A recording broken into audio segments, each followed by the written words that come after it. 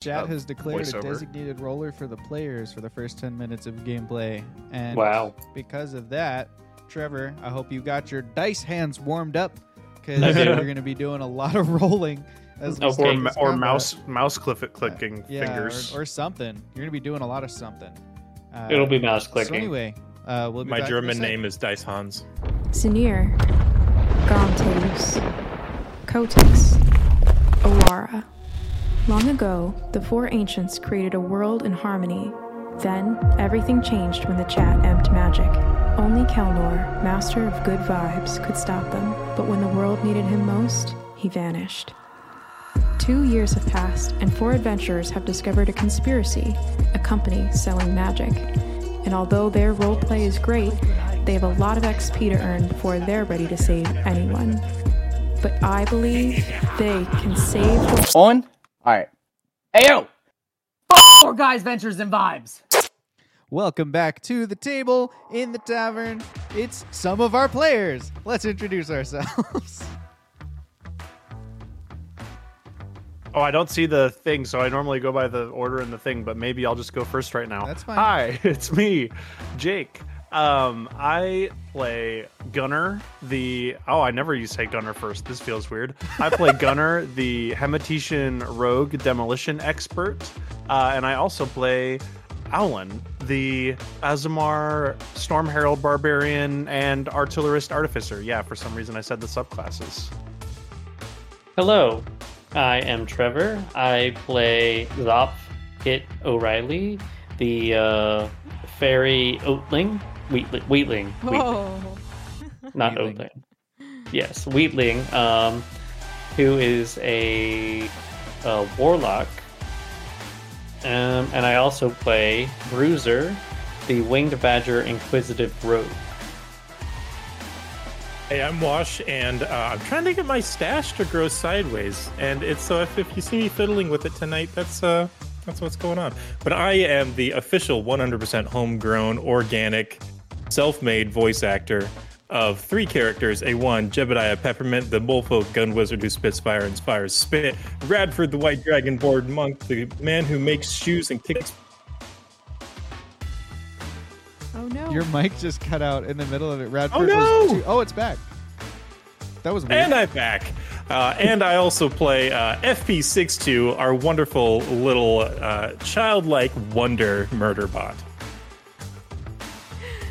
Hi, I am Will-o'-the-Wisp, and I play Clara Albuquerque, our quirky, fast-talking, gossip-mongering fairy dragon.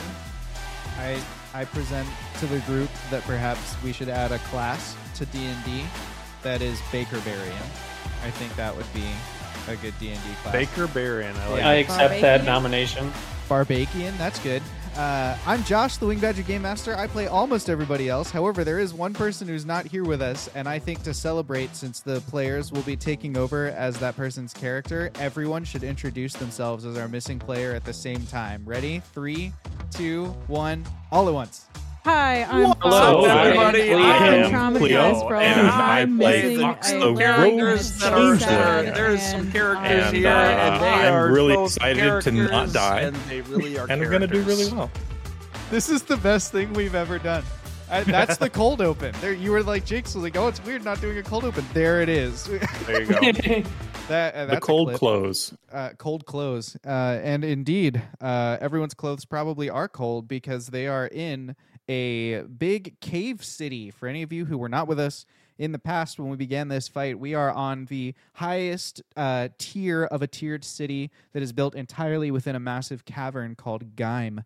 And at the top of that city, with their airship anchored to a big old walkway and the big skylight type openings through which they would like to escape being attacked by invaders and enemies and bad folk, we find most of our heroes trying to protect their ship, the Cugboat, and hold their ground, basically, until the rest of our heroes can join them, because a bunch of our adventurers are actually stuck in a verticulator making the large 1,200-foot climb. And I think it's important to notice, because it wasn't quite discussed last time, that the situation we find ourselves in is one in which, for the last half of this vertical trip, we have crammed 6 size category medium people, a size category large wolf, and a bunch of pieces of a machine that, when laid down on the floor, is the full surface area of an underground bunker, all into one 20 square foot verticulator. And the natural and only conclusion from that is that in order to even get the doors to close, we have to damage it. And so the doors are kind of like jutting open a little bit, and bits of machinery are sticking out the front, and it's kind of swaying weird as it's climbing vertically. It's moving really slowly. This thing is very heavily loaded. The winch is working overtime, trying to get everything moving here. And so it's probably going to be a good amount of time before you make it to the top of the verticulator and rejoin the fight. Now, that's a problem, because up there on the top tier, we have also discovered that some of the invaders, some of the mooks, if you will, the soldiers of the besieging army, are actually attempting to cut the chain that anchors that verticulator to the ceiling of this cavern. And they're a pretty good distance away from the SS Happy Orc, otherwise known as the Cugboat. And that is definitely going to cause some problems for our intrepid adventuring party here as they try to figure out what to do. Now, chat has done 3 things that affect gameplay that will begin when the first turn of initiative order starts. For the next 10 minutes, Trevor's making all the rolls on behalf of the players.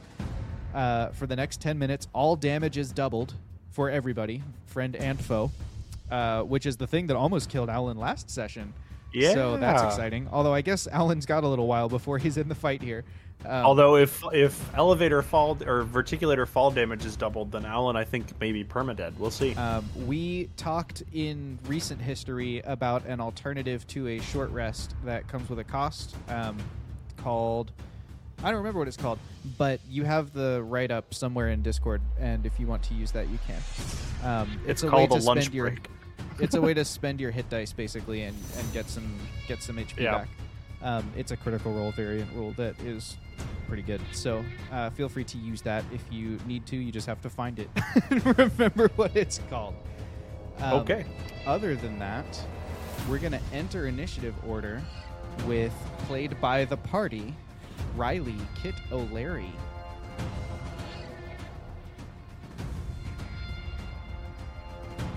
And who plays Riley Kit O'Leary today? The party, as I just said. Oh, the whole party. Yes, you are all The in charge whole of deciding party. what Cleo's I was too busy characters will do. googling. I was too busy googling this short last alternative. No worries. Well, let me. What do you guys think? I say as I fill words as I feel figure out where like Riley I is. recall Riley was a really good lookout.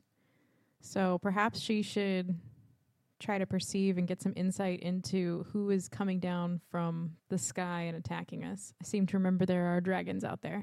That's There a are great dragons idea. far above you outside the cavern fighting. From time to time, you hear them roaring at each other. There That's a be good idea. dragons. So maybe she could call out some of the incoming attacks. That sounds great. Yep. Where would you like to position her, or keep her right in the nest of the airship? Keep her in the nest. Yeah, I think that sounds perfect. Cool. Go ahead, Trevor, and tell us who's next and who's on deck. Does she need to roll anything? Sure. Let's have her roll a perception, just like an overarching perception. Alrighty. Let's see how this lookout goes. That is a 17 on the die, and I have to look up her perception score. She's not proficient, and her wisdom mod is +4, so 21. 21. Nice. Okay. Well, with a 21 perception, there are a couple new threats that Riley is able to notice directly above you all.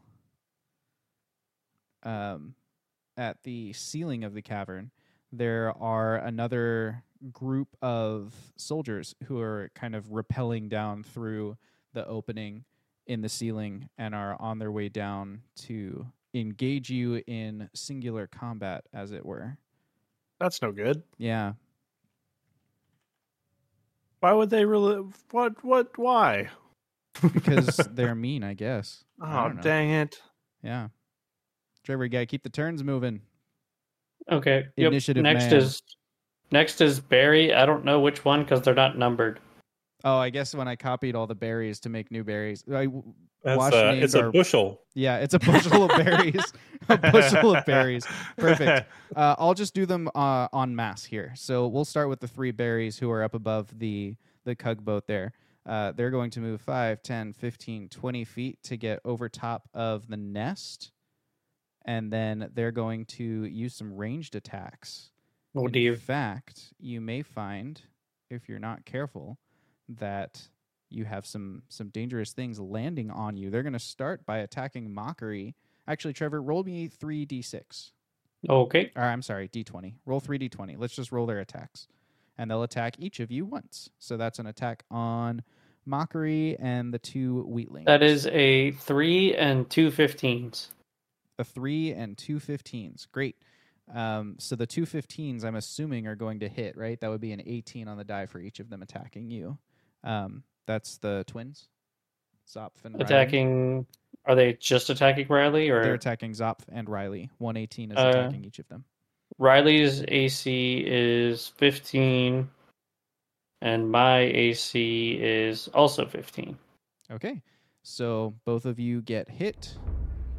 Let me see what we need to roll for their damage. Could someone else manage Riley's sheet?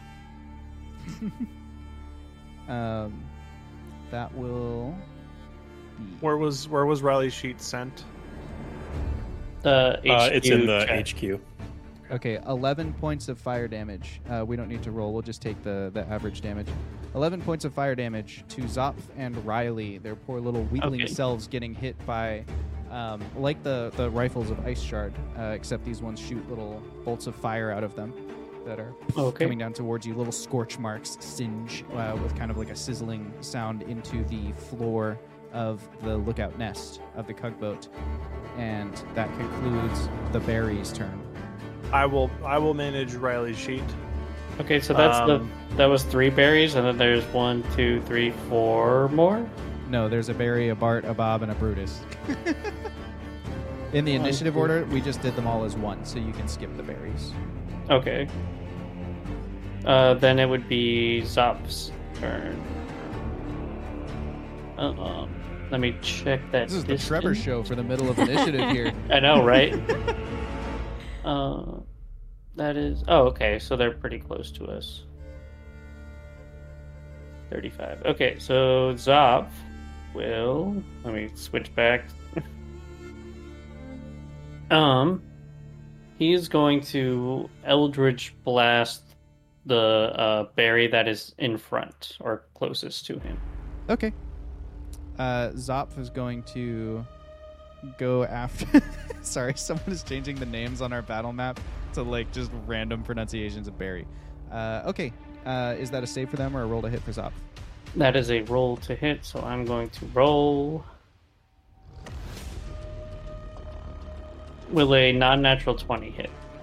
A non-natural 20 will hit. Okay, and that's going to be 13 damage. 13 damage. We're You going need to type. We're going to put the damage they've taken right after their name. Okay. So we can just watch total cumulative damage that way. By the way, any of you can rename a token by double-clicking on it, so you can all cool. add into the damage there. But okay, so is that all that Zop is doing, or is he moving? He's gonna. He's gonna stay there. Is he gonna yell anything? Leave us alone. Sorry, leave us alone. Oh, that's right. I forgot Zop's voice. Nice shot, brother. Next we have Clara. Great. Clara is very focused, maintaining the dancing lights, but is looking around trying to see what's coming and looking for some kind of insight. Radford, you see anything coming? You know where you want some lights? What am I supposed to be doing here? Radford, you can barely hear her. She's very far away. That is 110 feet away that you're yelling. I think she's upset. We might need to go save her. I will start flying in his direction and maintain the lights where they are. Okay. Great. That concludes Clara's turn. Trevor, who's up next? Yeah, Bob. Bob. Okay. Bob is one of the saboteurs, so to speak, going after the chain that is suspending the verticulator. Owlin and company are in there like all squished up like sardines, probably talking about something. At some point, Jake, I'm going to ask you what they're talking about. Okay. But we won't cut to that conversation quite yet, but it has comedic potential. So they're going to work on their sabotage, which means they're going to need to roll a d20.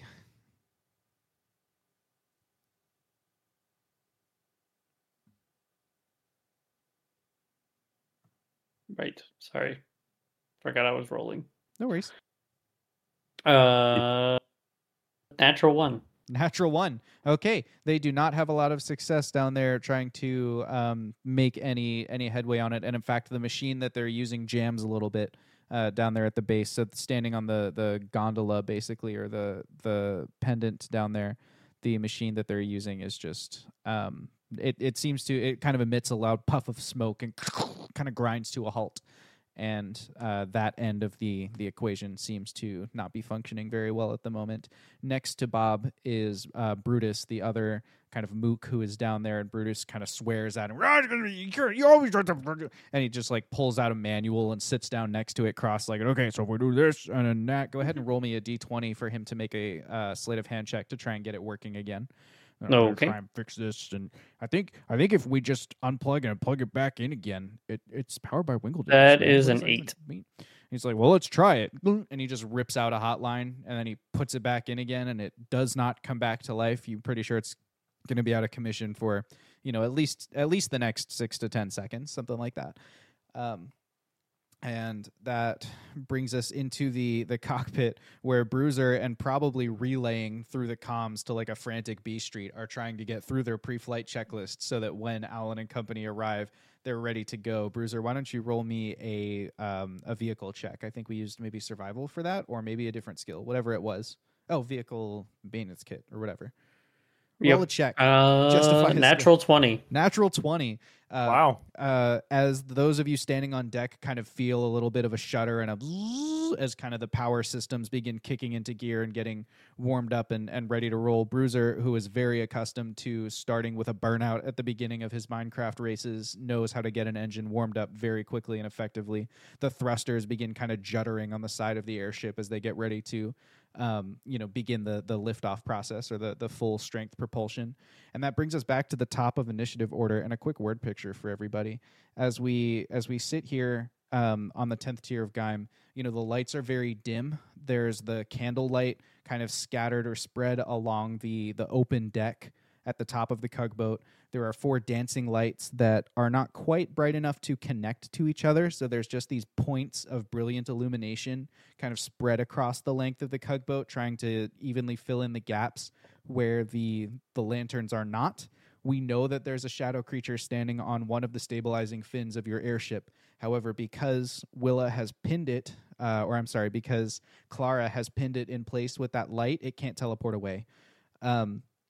The other thing that we know is that far from the airship itself, there's that pendant, that central town square area of this tier of Gaim, and that building has a huge steel cable suspending it to the ceiling, and there are still 2 mooks at the top and 2 mooks at the bottom with large machines that have been kind of anchored in place, working on severing that cable and beginning the process of toppling Gaim from above. Outside, you can hear the distant roars of dragons, the whoosh of wings, the sound of mountain wind kind of howling around at the top of the mountain range. But inside, it's mostly echoey and at this point mostly quiet, except for the sounds of your own combat and the combat of those you're fighting. the civilians are all pretty much cowering inside or behind barricades or have evacuated into different buildings and things like that. And so we find ourselves at the top of initiative order, which is FP62. FP62. What are we doing?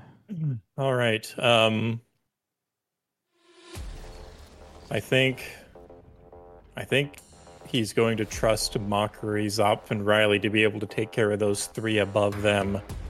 Right now, the important thing is to get the machine, to make sure that the machine gets safely to the ship. So he's going to shoot Brutus.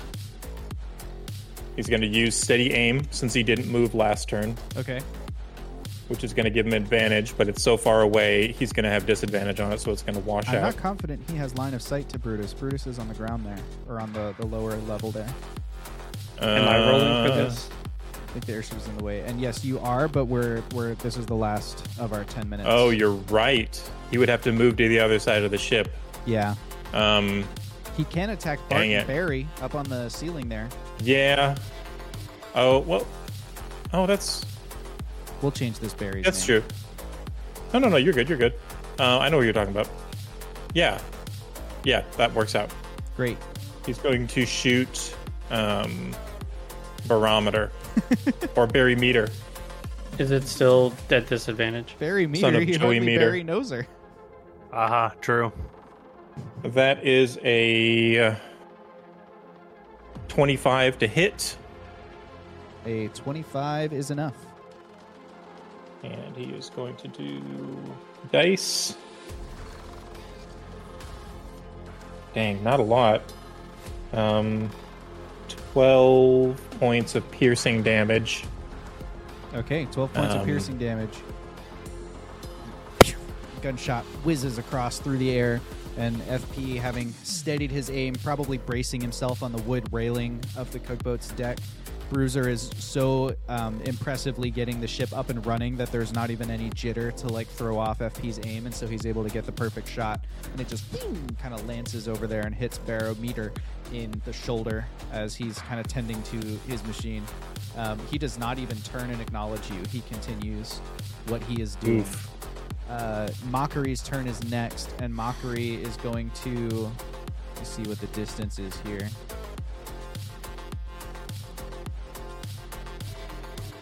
Mockery would need a 30 on the die with her athletics check. She has a +6. She's going to jump and attack them, like with melee. We're going to roll that. She's going to jump all the way up there? She's going to try. She needs a 30 to make the jump. She's going to say crouch. 30 on the die? Or She needs a just 30 like as her roll. She has a plus. I guess with a +6, she can't get one, can she? No, so that's with a 10, impossible. yeah, she jumps up in the air but can't jump quite high enough. She Well, if lands she gets back an at 20, maybe. But I guess maybe, yeah. She jumps in the air but doesn't make the jump. She crouches and kind of like lands dexterously enough that she doesn't hurt herself. But she just Jump higher! We've got to find some way to get them. You two can fly. Why am I the one attacking them on the ceiling? And then she kind of, turns around back to the ladder and goes, I can protect this. You two go up and fight them.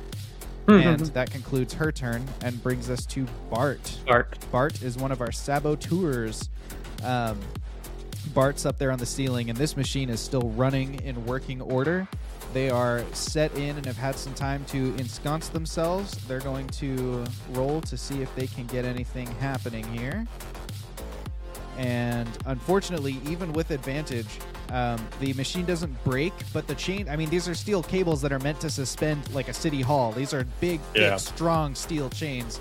And just because you brought the right tool doesn't mean that like their master craftsmanship is going to fail under an onslaught like that. And so although you can hear and even see the little sparks illuminating the night distance, or the dark distance, I guess, little sparks kind of falling off, and they just begin trickling and floating down. You hear the bzzz echoing around the cavern kind of deafeningly. They do not seem to be making any headway. Not that you could really tell very much from here. And that concludes Bart's turn and brings us back to our shadow creature, who is on the stabilizing fin here. Trevor, did you note down how much damage this creature took in the last game? Because I think it has some hit points of damage. Let me pull it up. Yeah, I'm pretty sure Radford hit him a couple times. I will check. Shadow took 29 points of damage. 29 points of damage. Okay, great. Yeah, he did. There's that shadow creature with its 29 points of damage. It is going to... It's only 10 feet to get to the top there, and it has a high enough mod that that's not actually a roll.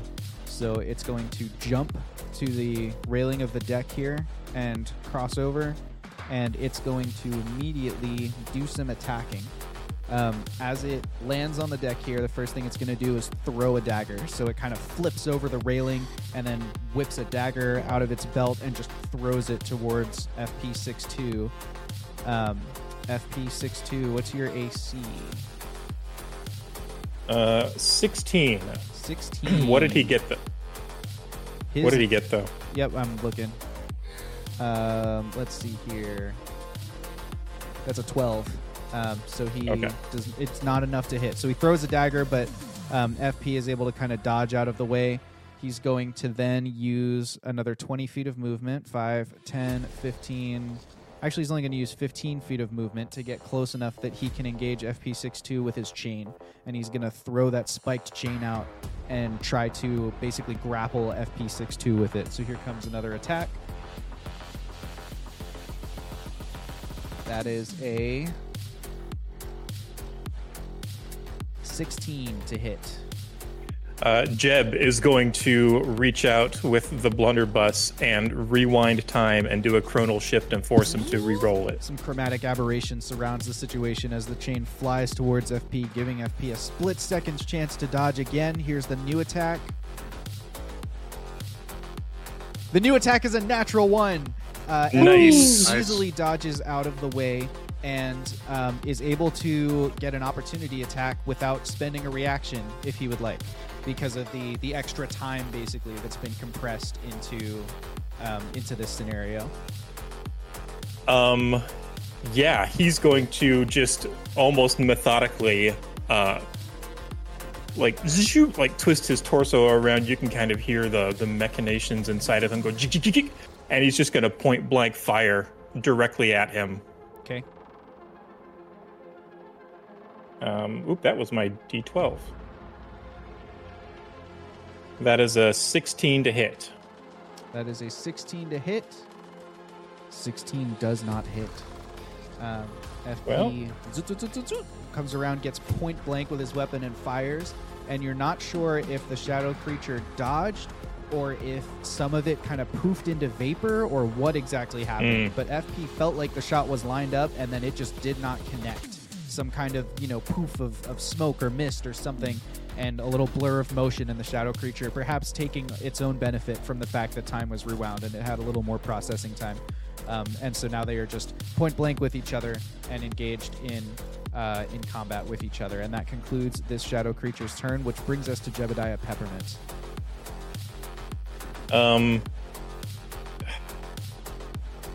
I'm just going to roll with this, 'cause I think, Jeb doesn't have any range to get over there and do spells. It's a lot farther away than it looked like previously. So he's going to focus on things a little bit closer. Okay. He is going to... I moved my lamp, and my light is shining directly on my character sheet in just a way that I can't read it. That's weird, 'cause usually that's sort of a goal, is to have your lamp shining onto your character sheet. Yeah, it's really odd. It's really odd. He is going to... Yeah, I think it's time. He is going to cast Hand of Jebediah again. Okay. Where? On the ship or on the sky? Or like the ceiling? It's got a... it's got a 120-foot range. Oh, he may not be able to reach. Chat, we Yeah, do have let me a battle map up for everybody, but it's just so that they can check distances and things. I think it would be too tiny for me to screen share it with you, and that's why I don't have it on screen here. I know what I'm going to do. Jeb is going to reach his hand up to Barry, and Barry above Mockery, Zopf, and Riley. Oh, yeah. And he's just going to pull a stone fist down out of the ceiling and just smash into Barry with it. Oh, okay, cool. So that's going to be. Hold on. So the think clenched fist can only attack one creature. Right. Using my spell attack modifier. Okay, so that's a +8. That's a 19 plus 8, 27 to hit. 27 is Pow. going to hit. Yes. And he's going to take 4d8 force damage. Dang.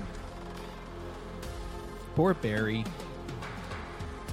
Rip. He's having a bad day. Barry looks over at Barry and he's like, man, if we don't make it through this, remember me as I was. Remember me Barry. as Barry. He takes 17 points of force damage. He takes 17 points of force damage. He looks over at the magical fist made of rock that's kind of suspended in the air in front of it. Well, does it like vaporize again afterwards, or does it stay formed? Oh, it's going to be up there. Okay. He looks over. It is. Yeah, He it's going to looks be up over there at and it it's and he floating goes, around. Bury a scratch. Any move actions for Jeb? Oh dang! I think he's going to get up next to FP. Okay. Gonna scooch up between FP and Radford. No, that's dumb. That's dumb. He's gonna stay. He's gonna stay exactly where. Ah. Going once. Going twice. He's gonna stay where he is. All right. And that brings us to the next turn in initiative order, which Radford. is Radford. Okay.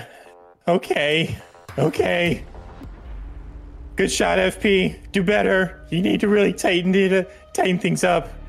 And Radford is going to swing out with his Shadow Maul tattoo that he's got manifested on him. And he's going to take a couple swipes at this shadowy creature. All right. I'm juggling 3 character sheets, folks. Please be patient. Yeah, it everybody's takes a got long a lot time of to flip characters to manage pages. tonight, chat. So sorry about that in advance. Physically juggling them. Yeah, he's Physically. actually balled them up, so that's why it takes so long. He has to Dang. unroll them again to read the stats. That's another Ball them up to 19. Start juggling again. 29 to hit, 29 to hit. Yep, that's gonna hit. and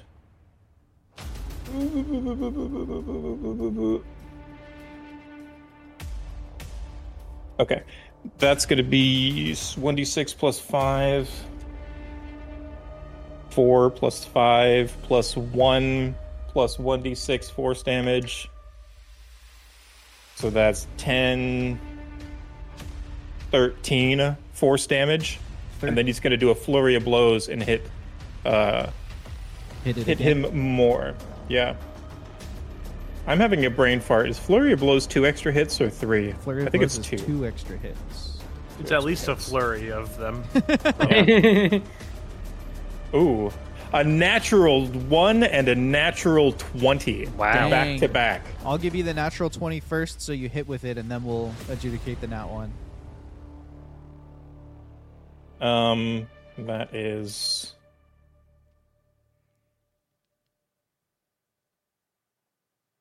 14 points of damage. All right. 14 points of damage as Radford moves up, and twice he hits it. So that Doesn't need to move up. It's got a 15-foot range. Oh, okay. Wow. Cool. That's a Yeah, it just like that's a whips total out of from him. 27 points of damage that get added. So if someone could add that to the shadow creature. Radford's nat 1, though. Unfortunately, he's in his flurry of blows. He's in his zen, and the shadow creature sees the third strike coming. And I'm going to give you a choice wash for how we adjudicate your nat 1. One of them involves you making a roll, and one of them involves me making a roll. Which one do you want to do? You know what, DM? Yeah? You need to roll more often. I'll let you roll. All right. We're going to roll as the shadow creature is going to take basically an opportunity attack, just like FP got recently. It's going to dodge out of the way, and as it dodges, it's going to flick out that 10-foot chain that it has, and it's going to try and hit Radford right in the gut with the poison tips of this big spiked chain. And so here comes the roll to hit. Things are not looking good for Radford. That's a 19 to hit. 19 to hit. Mm-hmm. That hits. Okay, 19 to hit, and then I, unfortunately, like I said before, I only have the D20 and D6 up there, so I do have to roll damage off screen here. But I'll be back shortly after this brief word from our sponsors, Jake. This is now the conversation that's happening in the Verticulator while this craziness is happening.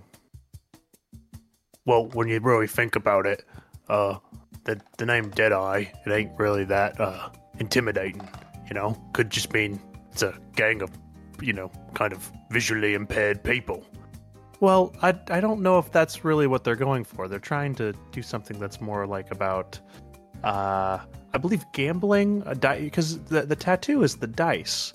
So it's, you know, it sort of has to do with like the concept of snake eyes, for example, or perhaps sharpshooting in that case. Save. Don't tell me what you get. We'll come back to it in a second. Just roll a con save. A con save? Yeah. Well, I mean, I'm just saying, like, you know, it's whatever. They're not a big deal. Yes, I appreciate that perspective. Sorry. I didn't mean to bump into, well... If you wouldn't mind just trying to arrange yourself a little bit more conveniently. This is a delicate machine that we're carrying here, and it's hanging out the doors of a Verticulator. Yes, I agree. I apologize. It just seemed convenient at the time after the I just thought of all the people perilous in here, battle. You would understand the trigonometry of positioning yourself inside a Reticulator.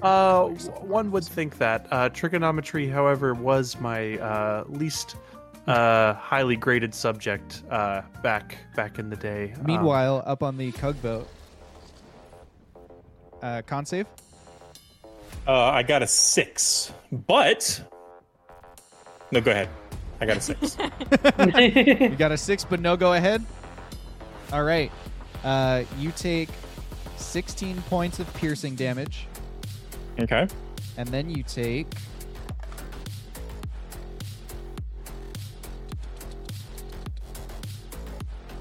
Oof. 26 necrotic damage. All right. Is this a poison or a disease? This is a poison. Radford is immune to poison. He has become so in tune with his key at level 12 that he's not immune to poison damage per se, but any poisoning effects or diseases, he's immune to that. Okay, then the damage is not permanent until the next time he receives a greater restoration. Okay, so that was 26 additional. Look at him go. Yeah, 26 poison type damage, but it does not become the permanent hit point damage that it can be with them. And the shadow creature kind of cocks its head a little bit, like, that was weird. That didn't seem like it did what I thought it would do. Of course, it just, like, you know, like Mouth of Sauron, does its thing. And that concludes its turn, which brings us to... Riley! Oh, that's right. It was a reaction from the net one. Okay, so it's Riley's turn. What will Riley do, party? I would think Riley would go and attack the various berries that the Hand of Jebediah is doing. So Riley maybe could Eldritch fly Blast. up 20 feet and then Eldritch Blast. Yeah, I don't think she even needs to fly up. I guess that's true, but I think flying and being somewhat of a distraction from everything else going on might be good. Yeah, that's fine. So Riley flies up 20 feet and uses an Eldritch Blast on Bali. I can roll it. Roll it. roll it. This the Eldritch Blast. And this Eldritch. I know. I have the sheet. I am taking care of the sheet now. I thought we agreed to this. That's how I describe myself. I am the sheet. Yes, as the French would say. I get two. Riley gets 2 blasts. One of them is a 22, and the other one is a dirty 20. Okay, they both hit. All right, see. See, brother, this is how it's done. What do you mean? I hit 2. I hit him twice. I'm actually twice as good as you. Well, I'll show you next time. 15 total damage from the 2 blasts. 15 total damage. That brings Belly to a total damage Belly. of 28. 28 hit points of oof. There That's you gonna be my go. autobiography. 28 hit points of oof. There you go. And I think that would be the end of Riley's turn. Oh, who's up next? Next, we have Barry. Oh, the berries. Okay. Barry. There are 3 berries up there, and then there's Barometer, who's one of them, but I renamed him for the purposes of distinction. Barometer is sabotaging the reticulators. The 3 berries are over top of the Cug boat, kind of firing down on the nest. They are repelling through a skylight, so it's not like they have a lot of sideways maneuverability as much as they are just firing down with their weapons, firing their lasers.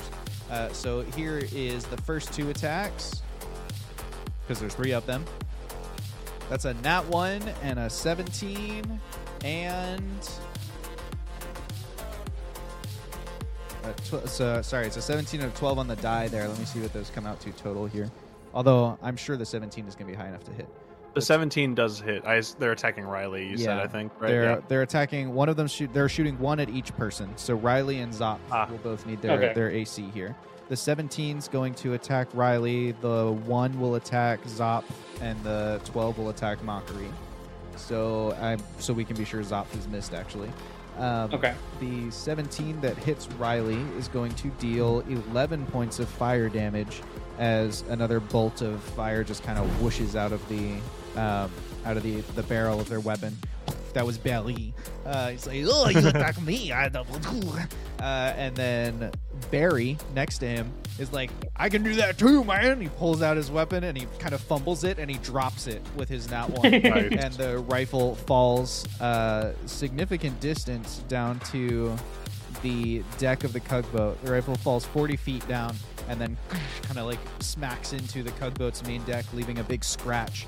Landing among the broken glass from where recently your window was smashed by a table.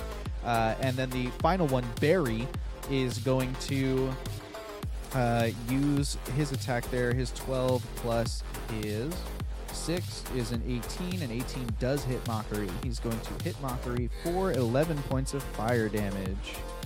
That might be the first time Mockery's been hit in our game. No, that's not true. She got hit in the fight where you almost lost the Rod of Luck. Okay, that concludes the berries, but Barometer is also over here working on his besieging activities. He's going to roll with his machine, and okay. You feel you hear it. Those of you who are up there, Owlin in the reticulator, you feel just a little bit of a judder, kind of like come down the line, and it just shakes a little bit. Which is not the same as what you've been like. It's overweight, and so it's swaying weird. This is like micro vibrations of some kind. I do not believe that is our doing. That does not seem good. No, not quite. Gunner actually, you can tell Gunner kind of is like really thinking hard about what that was. I mean, to me, it seems like someone's probably trying to either destroy or cut whatever's suspending us up here. That's what that felt like. Someone's trying to chop it off. And us down here, are we really aware that an invasion has been happening, or are we? I forget. Yes, because you had to fight your way out of the lowest. Yes. Sky. Okay. Yeah. What you don't know is that there's anything up on the ceiling above you, okay. but you know that from below there's a fight happening. Okay. The king of Udril, Tactus the Unyielding, is over in one corner going, there's no windows on this thing. I could try and lean out the door and look up. Can you move your elbow, please? Gosh, I'm just trying to get an angle to look up. Yes, I just don't want to accidentally hit anything I shouldn't be hitting. I'm already balancing on one ankle, so I don't know how much more I can do to help this situation. It's just like kind of leaning around trying to get a glimpse out the door, but he can't find the angle to look upwards. That will conclude Barometer's turn and bring us to Zopf. Zopf. Who has an active rod right now? This determines what I do. Bruiser has the Rod of Dexterity. Jebediah has the Rod of Luck. And I think that might be it for on the airship That's right it now. on the ship. Howlin has the other one. Because it's 100 Fox. feet, right? Yeah, Yep. 100 foot. Would It Alan's reaches to be the end active? of the ship. Allen's would be active, but it wouldn't reach you Why not? because it Because can't. He's way Oh. down. Yeah, Sorry, Alan's I'm thinking like- about flying to take out the guys on top, and so I need a Alan magic is range down that. like between the 6th and 7th tier. So Okay, he's not close enough for that to reach you. Well, no, he's Oh. not close enough. It's 100 feet for each so the tier. distance is not accurate then. Just for Alan and friends. Everything else is accurate. Okay. But I didn't want to add 1,200 feet of spaces vertically just for him Oh, to yeah, have to yeah, move yeah, that I crowd getcha, I up the getcha. reticulator. Chat on the map that Do- I made for everyone. We've just crammed all 6 people plus Direwolf into one little 20-foot space until they arrive. Does the point that I cast on have to be in the sphere of a No, you weave, just need or to be does connected to it? I just need to be connected to it? Yes. Okay. How far is this? Too far. Dang. Okay, I can't do what I wanted to do then. Dang. Chat says the accent hurts. Hey, I didn't rename them Berry. Okay? Belly. Yeah, you can't come after Berry. Okay. Yeah. They're just out of reach. Dang. That's unfortunate. Okay. Then Zopf is gonna Eldritch Blast Barry.28. Oh, Berry. You mean A belly. there you Belly go. dot 28. That's just how much Aw. damage Berry is taking. It's not part of his name. That is a 23 to hit. That's gonna hit. That is gonna deal 10 damage. 10 points of damage. Berry.38. Berry is not looking awful, but he's not looking great. The Eldritch Blasts are starting to leave his armor a little bit like kind of scorched, and little tatters and tears are appearing in it as all this force damage, gets knocked into him. He's probably bouncing against the rock ceiling, and it's kind of shredding and pulling at his clothes a little bit, or his armor, I should say. And is that all Zopf is up to? Yes, that brings us to Clara. Okay. Okay. Clara's flying up towards Zopf, Riley, and Mockery, none of whom does she know personally. She's, I think, exchanged one phrase with Mockery. But Mockery was yelling, and Clara, being in the middle of the ship, was able to overhear. Like, hey, you! Did you say you needed something to stand on to get near these guys? I mean, I could use, maybe if you were positioned like halfway, I could jump off of you and attack them. Well, I got something better than that, honey. Okay. Clara is going to use a cipher of immovable object. Ooh. On her way up, she I'm going to need this, honey, and she snatches the sketchbook out of Riley's hands. Don't worry, it's going to be just fine. I'm sure it's great. That was my art. Oh, wait, is that Zopf? I don't remember the voices. Combining Zopf and Riley. That's okay. My art, sister. Is that my voice? And I'm going to cipher of immovable object this book into space about where Clara is right now. It's going to be able to hold 4,000 pounds. So if Mockery steps on it, it's going to be just fine. It's gonna be like, all right, honey, I know this looks like it's just, amazing magic. I'm incredible. It's rather intimidating, but you can stand on this. I'm going to stand on it and show her, like, look, bouncy, bouncy. I believe you. I don't need the demonstration. Oh, I've well, heard I of see. magic. You try to help some people. They don't even know how to say I'm just thank saying you. you've got the kind of face I can trust. You don't need to justify. Oh, thank you, honey. You're welcome. Now look out. Hey, where do we need lights? I got some lights going. Where do we need them? I like that we have a light here. It's helpful for me. All right. That ends Clara's turn. Great. That brings us to Bob, who is another of the saboteurs. Bob and Brutus are still working on that machine that kind of like froze up or conked out on them down on the lower end of the steel cable suspending the verticulator. And as they're down there, we're going to make another roll. They've got a repair kit out now. One of them's got the manual. Like, why do they always do the manual in pictures? This is so unfortunate. But the other one is like, oh, no, Bob's pretty sure he can get this to work. And he goes, just check this out here. So it looks like if we just take the crescent wrench and we just hit it real hard, and the machine, and it kind of like revs to life again. And you hear the zzz of the saw blade beginning again. They're going to get a roll for sabotage. Roll for sabotage. That's Gunner's favorite roll. That is Gunner's favorite roll, but probably not in this circumstance as another shutter begins to wind Gunner's its way actually down immune to down the chain. sabotage damage. Another shutter kind of goes down the length of the chain, and we down in the verticulator, everyone can feel it. You're approaching the 7th tier of Gaim as you continue your climb here. That's going to bring us to Brutus's turn, who is also down there, so he's going to make another roll for sabotage. Here it comes. Listen up, y'all. It's a sabotage. And he is not successful. So he doesn't break it, but Brutus is like, he's taking this turn to like, okay, well, let me put the manual away. We're clearly going to need this again later. Don't know why. It's in a different language, and there's only pictures anyway. And they draw these. They drew It's these in a pictures different in language, Draconic. and it's only They drew these pictures in Draconic. I can't read Draconic hieroglyphs. And then that concludes Brutus's turn as well, which brings us to Bruiser. Bruiser, I would like you to make a perception check with advantage. Something about the systems of your airship is not proper. Gotcha. Such improper airship systems. Yeah, Wigbert would be 21. furious. 21.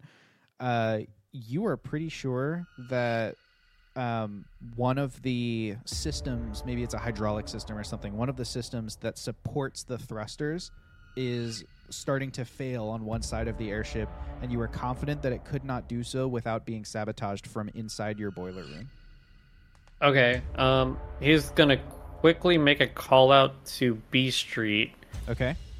Hey, there's something sabotaging in the boiler room, I think. Do you feel comfortable checking that out and investigating, or do you need me to come down?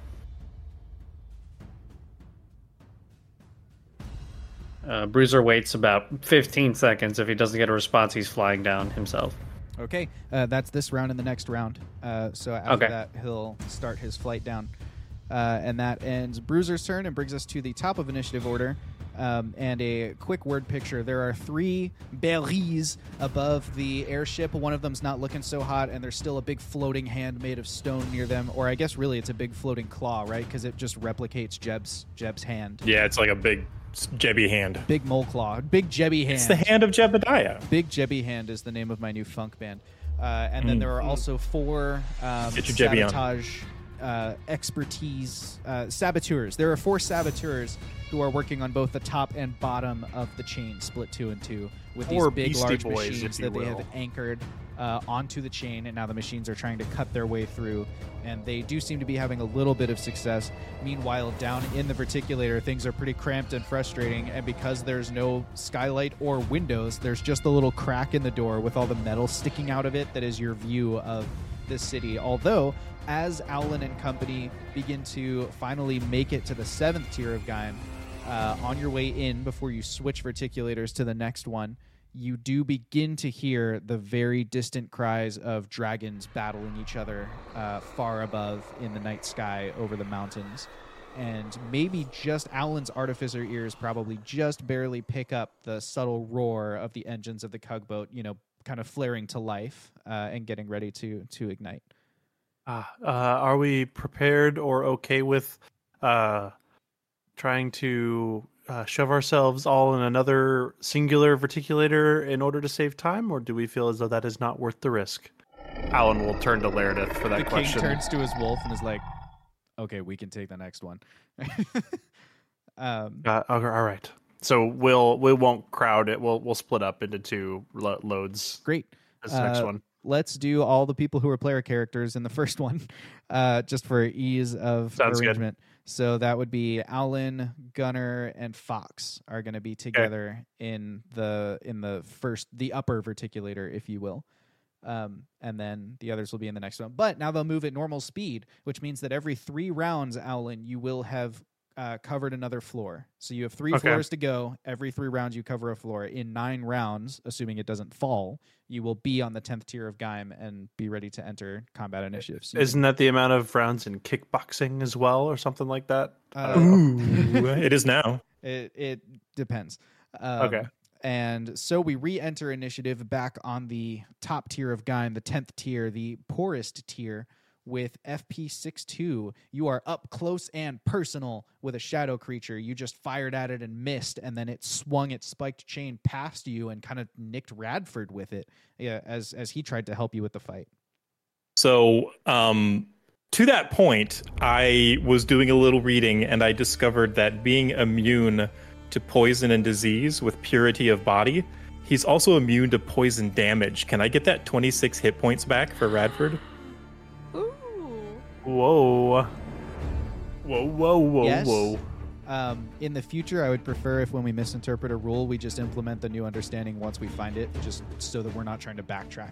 I 100% agree, but he's at half health, and I would really like that 26 hit points back. Yeah, I'll give it to you this But time.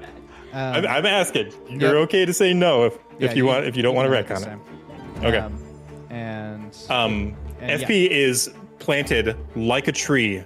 There is a shadow creature in front of him.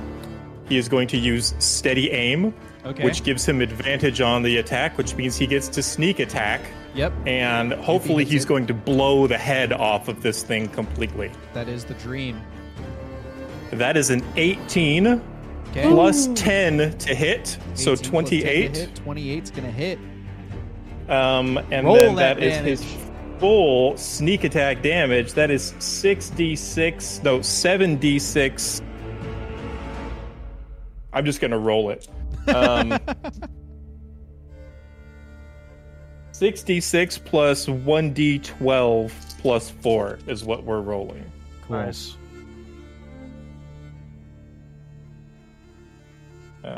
Crap. I rolled 5 ones, y'all. Oh, Dang. no.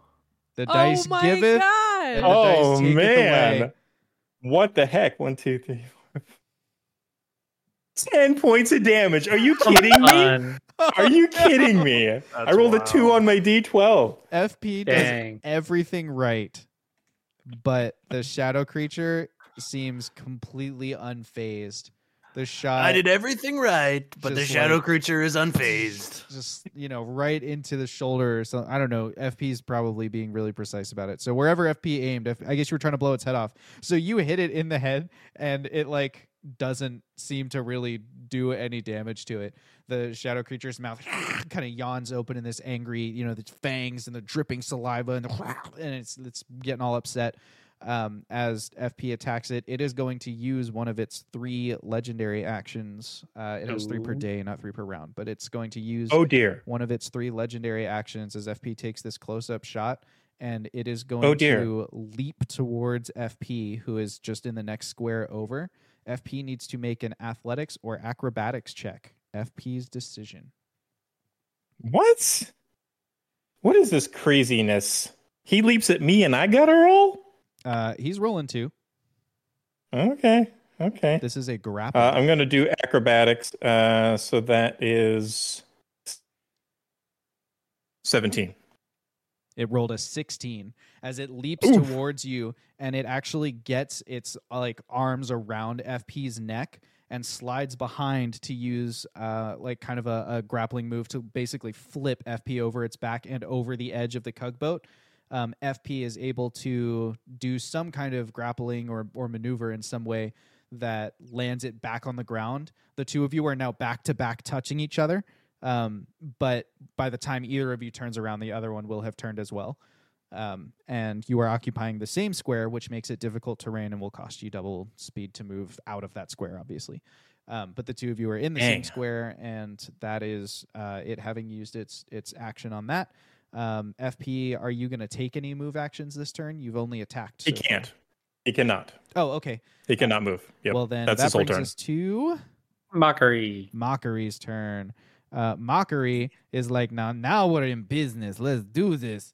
And Mockery's going to roll with a much lower and much more palatable DC of, what is that? That's 15 feet, so we only need a 5 on the die for Mockery to make this.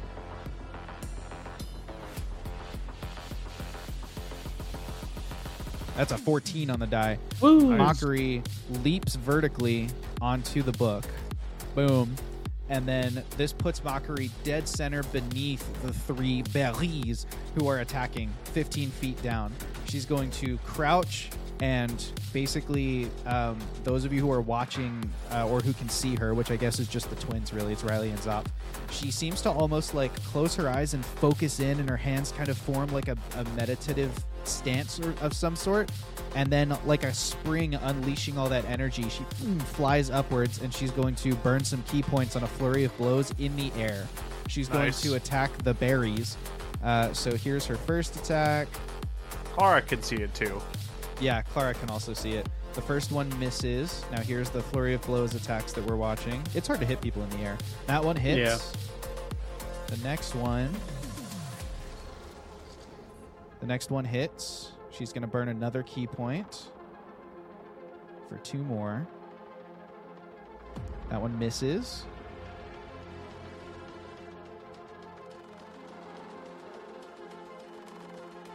And the next one hits. So she lands 3 hits while she's up there, but she does 5 strikes. She jumps in the air, and her fists and her feet are just a complete blur as she spins. It's almost like that spin move that Link does with his sword, except they're all melee attacks. As she's up there, and she cuts them out at the feet, basically, or at the arms, I guess, where they're holding onto the rope. The first 2 attacks are on Berry. She's going to roll some damage. 6 plus 3 is 9. Berry takes 9 points of damage, which brings the homie to a total of whatever 38 plus 9 is. 47 points of damage. Ooh, and Berry plummets off the wall as she kicks his hands free. What's your face? And his unconscious body falls, whooshes right past the airship and just kind of flutters down. I mean, she kicked him way too hard for him to fall straight down. So the spinning kick kind of knocks him off. Even as she lands the second kick, her fists are lashing out towards Berry in the middle here. And she's going to get 1 attack that lands on Berry. That attack is going to hit for... I would say I'd like to imagine that that when Berry was kicked off, it was like a Smash Bros. Out. You know? Yeah, there's like this big, energy blasts up from the ground. Alan sees it from the verticulator. And really what happens is Alan and everyone's in the verticulator, and then you hear this Wilhelm scream go by. Exactly. So coming up. Mockery hits Berry or I guess this is just Berry. Sorry. Hits Berry for 9 points of damage with the single strike, and then comes back down, and she's going to roll an acrobatics to stick the landing. 18 on the die, she sticks the landing. And she's going to keep herself on the immovable object of the book for the moment so that she can continue her vertical attacks on the other turns. And that brings us to another of our saboteurs named Bart. Bart is up at the top of the steel cable anchoring the verticulator to the ceiling. Bart's got the machine in place. It's revved up. It's going. We're going to roll. And another zzz, and this time the shockwave that comes down the line is a little bit stronger than the one before was, Alan. Oh no! They're becoming noticeably jittery. It's not a micro jitter anymore. It's just like a trembling in the line, where it just kind of keeps trembling as the verticulator rattles on upwards. Yep. Someone does not want us to reach the top of this. That is quite worrying. The next person's turn in initiative order here is the shadow creature. The shadow creature right next to FP62 is going to whirl around at, I imagine, the same time. No, Gaming Fawn, nobody has died. That's not true. One person has died. Barry has died. The shadow creature whirls around to attack FP62 and is going to just launch into another knife attack now that we're up close. Going to attack with that. Let's roll to hit. And this is going to be that's an 18 plus 8 is 26. Yeah, that hits. 26 is going to hit, and then it's going to make its full multi-attack, but I'll do damage for each one at a time. So that's 8 points of piercing damage from the first attack. Let's roll again to hit. The next one is a 15 to hit. 15 does not hit. Okay, the 15 misses, and then it's going to go for a third attack, and that one is a 17. I'm sorry, an 18. 18 to hit. 18 hits. Okay, 18, so that one's another hit, so that's going to be...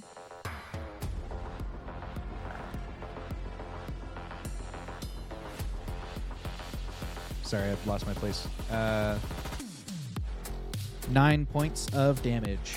Nine more FP is points. going to use his evasion to take half damage on that 9 hit points. Sounds good. FP is going to take half damage from that. You're up close and personal, so FP's servers come to life, and kind of evasive action is triggered as an algorithm kind of recognizes the attack pattern. And the shadow creature's multi-attack ends, which brings us to the conclusion of its turn, and brings us to Trevor. Who's that? Jeb. All right, Jeb's going to use his bonus action to have the hand of Jebediah smash into Barry. Okay. That's going to be actually. They've got a big rock fist on one side, and then they've got Mockery literally at eye level punching them on the other side. They're in between a rock and a Mockery. It's gonna open its hand, and it's just gonna push him. Okay. We need to make a contested strength check. Cool. He's going to make it a disadvantage because he's rappelling off of a rope. Okay. Oh, he's on a rope. I thought he was hanging onto a ceiling or something. They rappelled into, through one of the openings that an airship or a dragon might come through. Oh, well, if he pushes him, it's just gonna swing. That's not gonna, it's just gonna, push him on a... That's not gonna do anything. Oh, okay. It's gonna grab the rope and snap it. What do I need to do for that? Just boom, yank it out of the ceiling. Just roll a strength check for it. All right, that's good. Yeah, it has a strength of some ungodly number, right? 20 something. Yeah, it's 26. Nice. That's a 10 plus 8, so 18 strength just to yank this thing out of the ceiling. I'm gonna roll a tension die. Unless it rolls a complication, this works. All right, with a and a snap, the next person falls. This one does fall almost straight down and lands on the deck of the airship. That is 5, 10, 15, 20, 25, 30, 35, 40, 45 feet of fall damage. Minus the 10 is 35, so we're going to do 3d6 of fall damage. 6, 10, 6. 16 total points of damage, which brings them to, what is that, 33. 33 total points of damage, and Barry is on the deck. During Jeb's turns, Zoff is going to yell out, Jeb, can you get a little bit closer? Okay. And Jeb just kind of wildly gestures to this big shadow creature in front of him. And the hand is going to move down here below Barry, in between Mockery. Okay. And to guard Mockery, basically. Kind of, yeah. It's just going to move into that position. It's not actually doing a thing, but okay. It's just moving into position. And then so that's Jeb's bonus action. Right. Then he's going to pull out the blunderbuss and slap there's There's a special shell that he has packed that is it's kind of translucent, and there's like this swirling purple mist stuff in it. And he's going to shoot the shadow creature with it.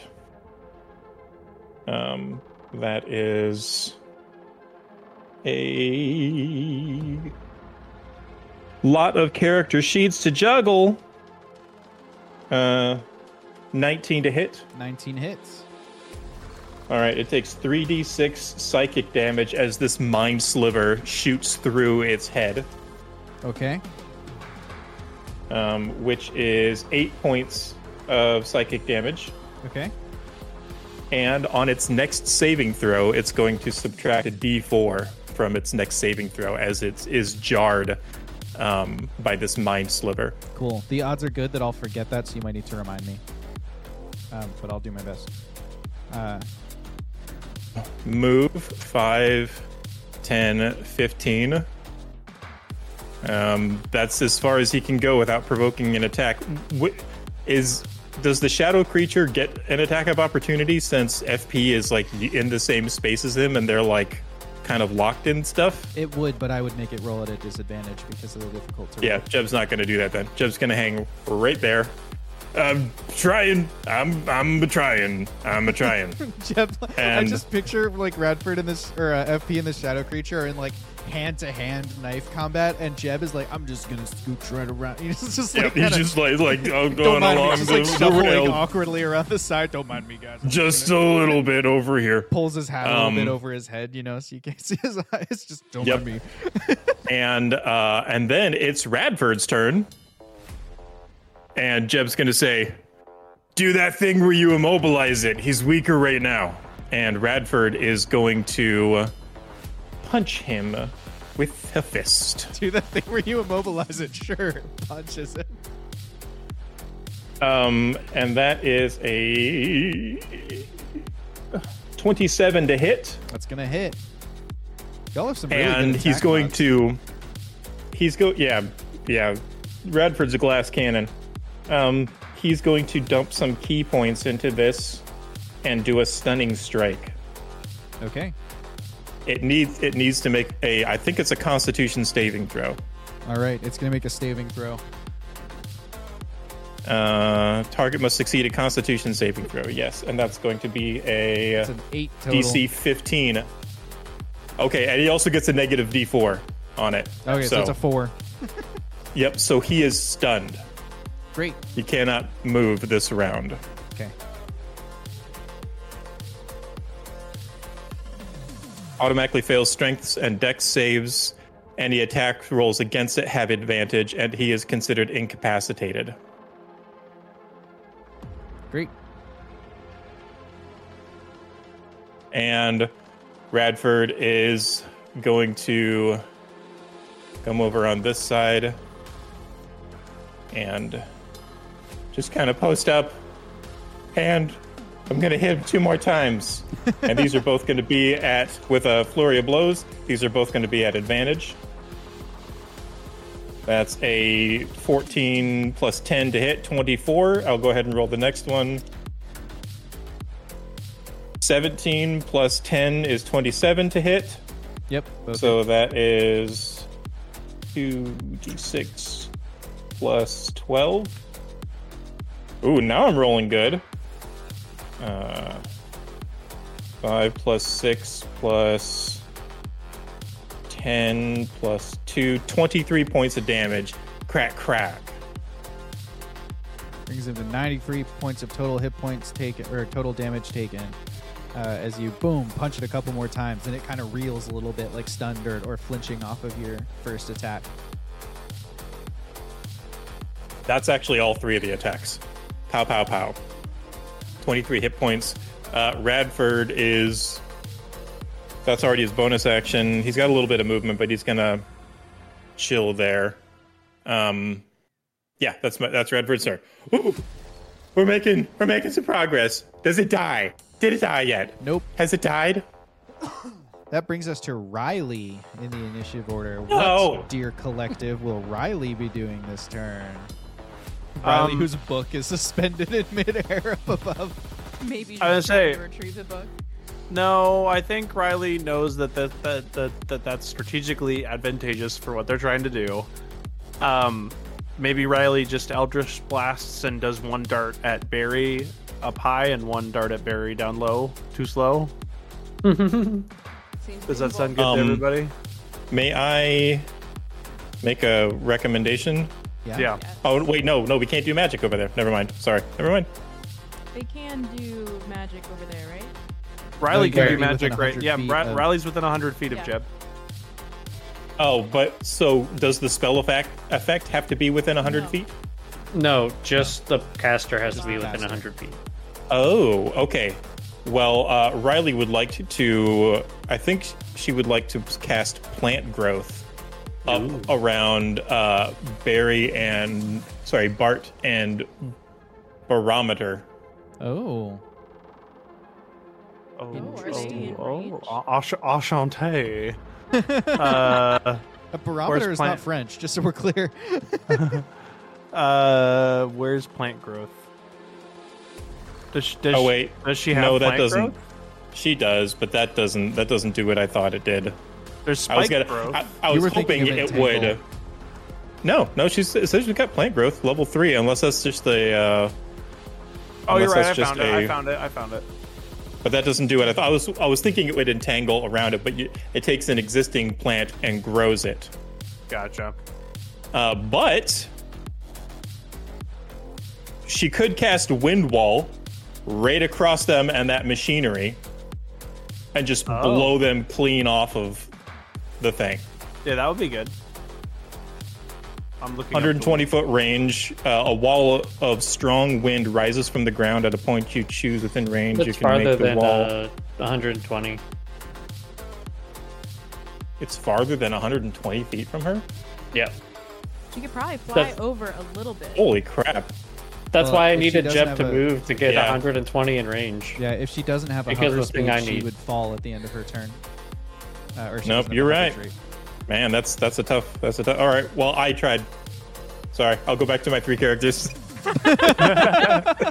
Okay, then for So No, it's the a good idea. Eldritch Blast. for now, it's the 2 Eldritch blasts. Great. Julia, I don't think you've rolled for Riley yet, have you? Why don't you roll the attacks?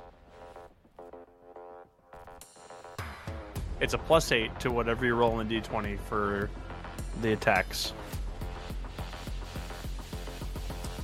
We got a 19 on the die, which is a 27, That's a hit. and a 19 on the die, which is a 27. That one's Nice. That one's also a hit. And then it's 1d10 per each attack on per dart. And forward with that.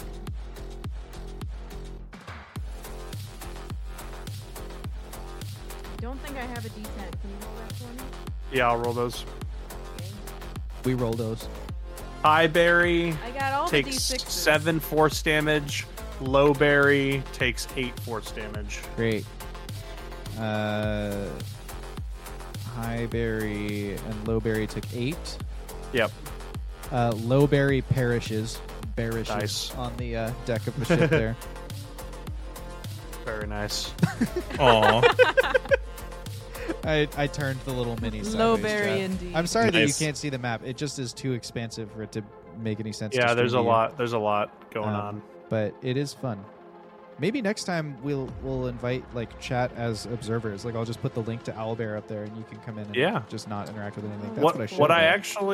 actually think is that also these little guys that Wash designed, we should, or I want to make stickers out of them and put them on things because they're cute. It's Hey, fun. that's a good idea. They would be great little stickers. Chat, imagine how great it would be if you could see what we're talking about. Yeah. That concludes Riley's turn and brings us to Barry's turn. All right, so there's only one Barry left. A Barry who's up there with the hand of Jeb The final Barry. and Mockery, both like within striking distance. That Barry is going to. Ooh, would A this berry on the do vine. that? He needs to be plucked. He's berry ripe. It's time for him to be plucked. Man, you know, if my hand would have just like swatted him, he would have just been like swinging around like a tether ball for the next hour. Man, remember playing tetherball in elementary school? Fun game. That and Foursquare. Yeah. I was good at tetherball because I was so tall. Yeah. Clara, you need to make a Constitution save. So does my. Mockery. Is There's it a Mockery save save. against a spell or magical effect? It is. Nice.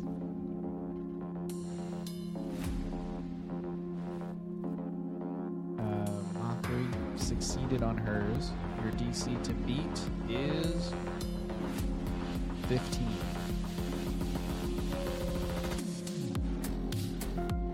I got a 17 on the die and a great personality. Yeah, Okay. we good. So you also succeed. So you take.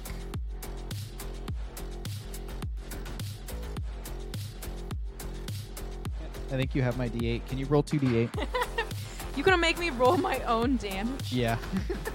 Oh my. You said 2d8? Yes. You said 2D.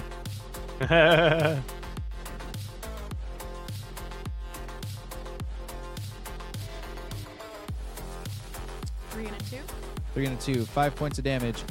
You and Mockery both take 5 points of damage, but are not pushed 10 feet as Barry drops a cipher of Thunderwave, which goes off with a super loud kaboom that kind of reverberates around. Alan for sure hears that down in the Verticulator. This big Thunderwave rolls through the cavernous space. And Barry, having dropped that, is going to tug on his rope once, and it's going to pull him upwards and out of combat and out of the cavern there as he decides to go back up to get help or flee. One of those two. I really wish my hand of Jebediah would get an attack of opportunity, but that's not a thing. So Barry is with us no longer. There is, that however, Barry is wise. There is, however, Barometer. And Barometer is still doing Barometer's thing over here at the top of the Verticulator cable. We're going to roll another Siege Machine with a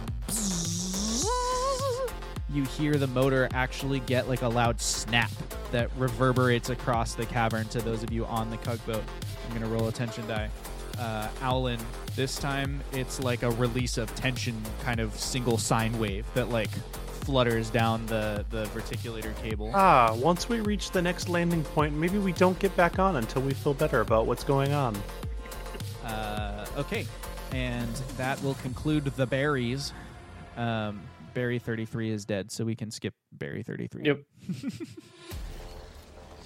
Which brings us to Zop. So I just want to ask a question, Josh. Yeah. This is the circle represents the entire spell that I want to cast. Would that count as hitting the two on the edges, or not count as hitting the two guys It on would the only edges? hit Barometer, but it would not hit Bart or the machine. What about Brutus? Yes, it would hit Brutus. Okay. So then Zop is going to fly out. I think it was... Where's that point? Okay. So he's going to fly out 15 feet. Okay. And he's going to cast... Let me pull up the spell. Sickening Radiance. It is a 120-foot range with a 30-foot radius. Centered on a point I choose within range. The light spreads around corners and it lasts until the spell ends. When a creature moves into the spell's area for the first time on a turn or starts its turn there, that creature must succeed on a con saving throw or take 4d10 radiant damage, suffer 1 level exhaustion, and emit a dim greenish light in a 5-foot radius. This light makes it impossible for the creature to benefit from being invisible. The light and any levels of exhaustion caused by this spell go away when the spell ends. Ooh. You Very might have to nice. remind me of all those things, like when it happens. I will probably only Yeah. remember that they need to make a con save at the beginning of their Yep. turn. Yep. But that's dope. So Zop kind of flies out there, and then are you flying back to the Cugboat? Yes. Cool. And that concludes Zop's turn and brings us to Clara Albuquerque.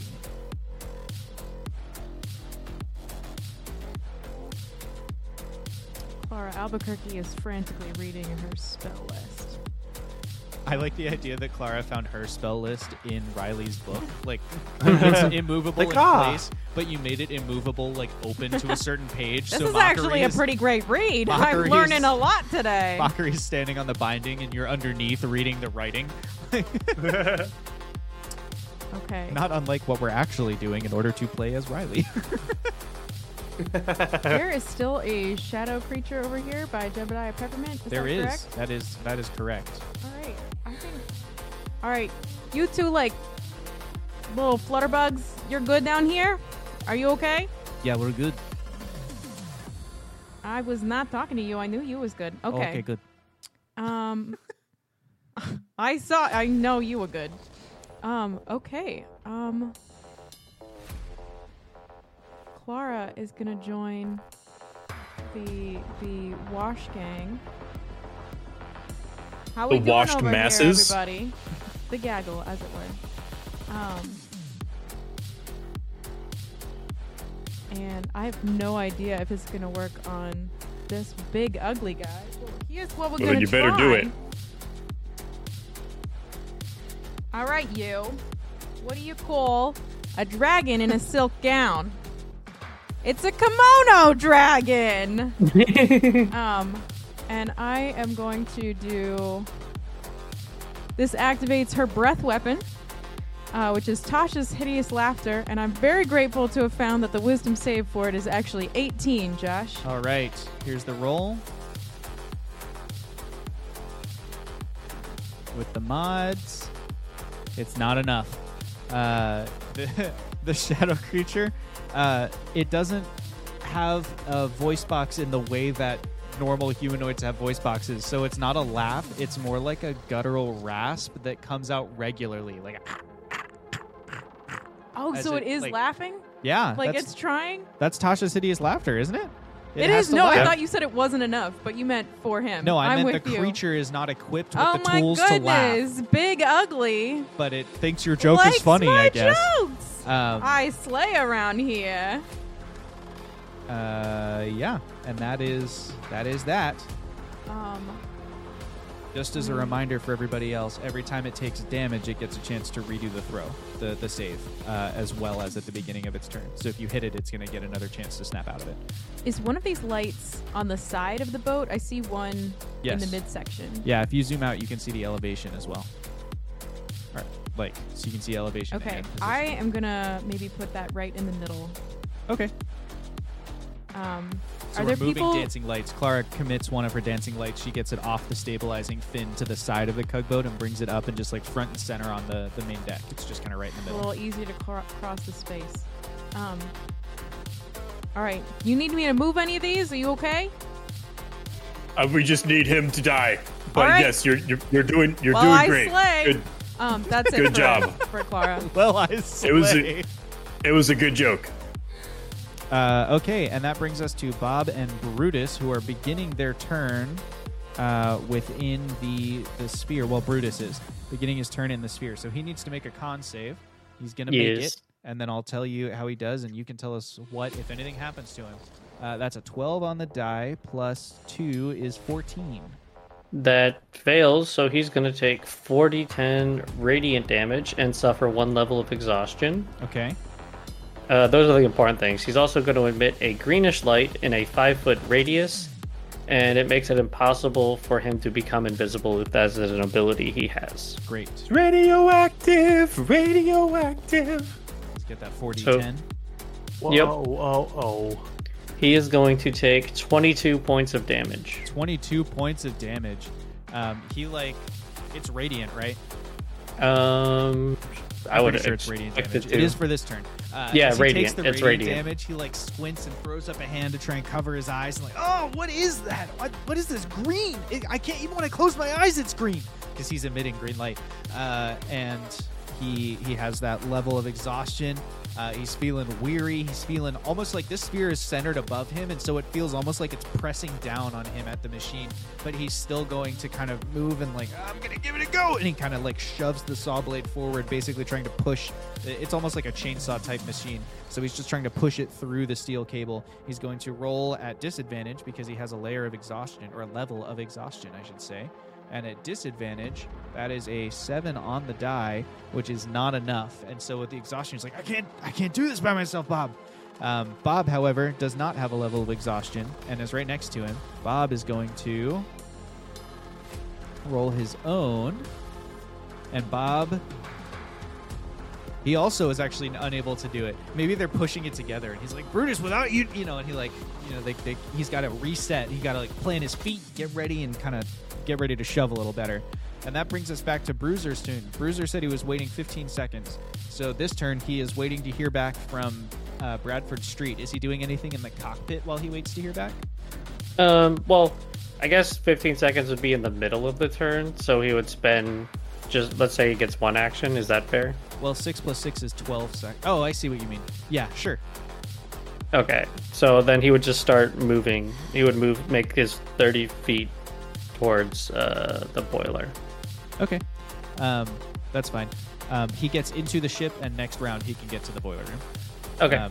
So that's so he basically, there's a hatch in the back of the cockpit which he quick flips open, and he starts going down this ladder that's really just like iron loops coming out of the front of the hull, and he's kind of lowering himself down there until he can get to the lowest of the 3 decks on the tugboat. He pushes through a storage area that's still pretty dusty and full of junk, although now there are some additions of big briefcases of Wingle Digits that have been stowed since they were stolen by the group, as well as some other supplies from Four Guys HQ. So there's dusty things and there's fairly new things. So he kind of pushes his way through those to get to the boiler room door, and you'll be able to go through it on your next turn. That brings us back to the top of initiative order. Jake, how far up the reticulator are Owlin and friends? You said it was 3 rounds per level? Per tier, and you needed 9 rounds total. So since we last spoke, I don't know how many rounds it's been. That's a great question that I should have been keeping track of. I think it's been 3, but I think that sounds right. Okay. So yes, yeah, because we talked about how it was going to be one more round, and then they were going to switch. Okay. But Alan mentioned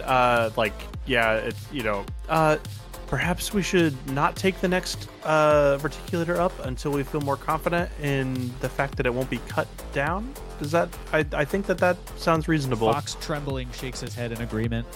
Okay, so they're on the 8th tier. Is that what they're on now? The 8th tier. Yes.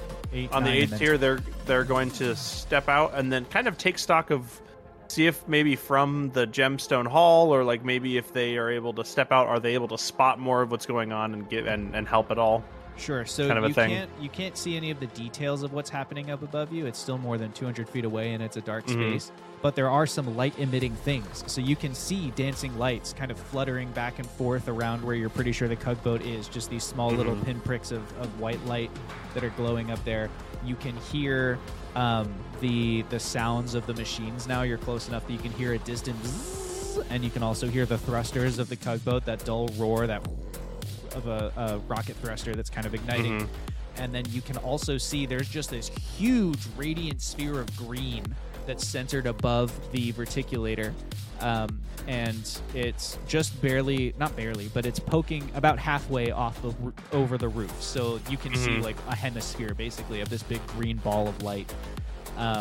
And those are the things that are immediately apparent to you. You also, from time to time, hear like a little shifting of stone that you kind of associate with Hand of Jeb. Okay.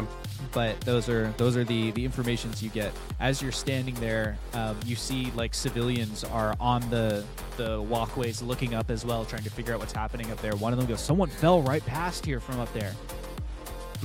I would advise to stay back from the reticulators. I believe someone is attempting to sabotage its structural integrity. So until things calm down up there, I would not use the reticulators to go up or down. You hear the shrieking of dragons fighting up above the cave structure in the night sky. Alan and Gunner, I guess, because those are the people I have control over, are gonna focus on like, all right, let's get into kind of a protected position where we can kind of hear what's going on, just kind of be on our guard and wait until it sounds like things calm down, and then hit the reticulator again. Okay. Because we just don't want to risk getting chopped down, basically. Yeah, that makes sense. Your other option would be to try and like go to the edge and go up like the staircases in the residential areas, but it'd be a long run over the like the exposed walkways to get there. Yeah, and carrying the machine, I think that's dangerous because things could fall and yeah. Okay. How many rounds do you think it would take to go up the stairs? More than 3 per level, I would assume. Cause yeah, I mean it's 100 feet, yeah. so you'd be traveling. Well, no, I guess Alan could probably do that pretty quick, but not everybody could. I think Alan could cover the ground and probably do it around the same pace. Alan can run up the stairs at the same speed as this reticulator. That's funny. But Alan doesn't want to do that. Alan would rather protect the people that he's with because we have the machine. Because that's what leaders do. Yeah. So that's the plan right now. Is like keep eyes and ears out, and if it sounds like things calm down, hit the reticulator. Okay, great. As Alan is just kind of taking up this protective position, and he's there. There are like scared civilians are asking you like, what's going on down on the lower tiers? What's happening down there? And there's just basically the civilians here are trying to figure out what's happening, and Alan is the closest resource. Yeah. Alan will do his best to like briefly fill in like pretty much just as bad as up here. FP62, we are at the top of initiative order. There is a shadow creature directly in front of you, still up here by the cockpit of the Cugboat, up here near the prow. It is barely still up here because, as I understand, it is prone, laying on the ground, laughing. It is, and also stunned from Radford. Well, yes. Same difference, but its stun but it is also still stunned. In order for it to laugh, but its stun does not end until its turn, like its next turn. But its turn has passed, is what I'm saying. We passed its turn before Bob and Brutus because it was laughing. So Clara made it laugh, and then it had a turn. Okay, your call. I think. Okay, so it is prone then. Yeah, it is prone and incapacitated. So FP is going to holster the rifle real quick and pull out his scimitar and just go for the coup de grace. All right, you have advantage because he's prone, and all the other reasons. I rolled a 15. And then I rolled a 20. Let's go! Plus 10 for a total of 30. Let's go! Nat 20. Which means he's going to take 12d6. Hold on. What's his scimitar? I think his scimitar is only a d6, so he's going to take 14d6 of damage. Cow. Describe the kill, including the strange sensory effects as it dissolves back into chaos energy. I think he is going to take the opportunity, like as it falls, he's going to kind of do a handstand back and just like blade down, lunge at it, and just slice it from toe up to head, just straight through it. And I'm curious, Josh. Yeah. With this chaos energy that bursts out of it, and FP having been animated by an arcane battery or arcane reactor thing that the Abolus made, is there any weird chaos energy effect that happens to FP? You ask great questions. That's enough for me to clear the tension pool. Is he a real boy? Is he a real boy? Does his heart grow three sizes today? Something happens. Give me a sec. We've rolled a complication for those of you listening along. I wanted a cool plication, not a complication. A cool plication. I wanted a natural 20. That just happened, yeah. A natural 20 cool plication for using chaos energy to make something neat happen to FP. I didn't say that FP doesn't get something cool. But wherever lots of magic happens at once. It's complicated. I mean, we're messing with the plane of limbo here. Okay. How low can you go, am I right? He can now bend at his knees and just walk. Okay. Here is what happens. First, FP, you feel,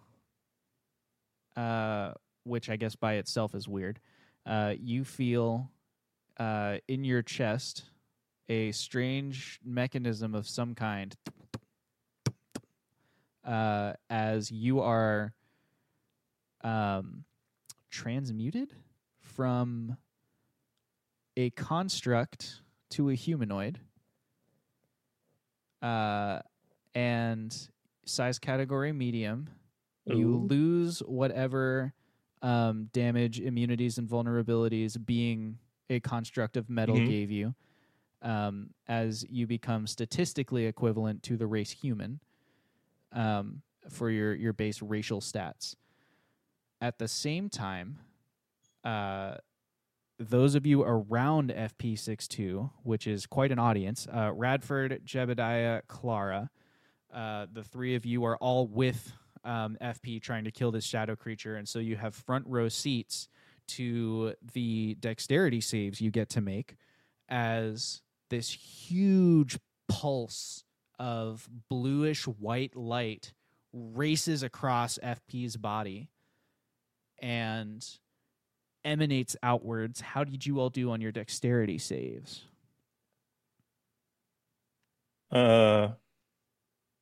Jeb got an 18 plus some things. We need to know what are his things. Yes, I'm flipping pages. No, I just meant like an 18 on the die is not sufficient.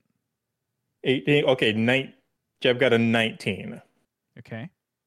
And I think this is spooky enough that he is going to use his reaction with the Rod of Luck and use his second charge Just today give to himself a success? succeed. Okay. Yeah, to succeed. Yep. Clara got a dirty 20. Okay. Radford got a natural 1, but he does have the monk thing, like evasion or whatever it is that makes him take half damage if he fails a dex save. Okay, so but that we'll give him full damage instead of double damage for his. Okay, because it's a natural one. Yeah. Okay.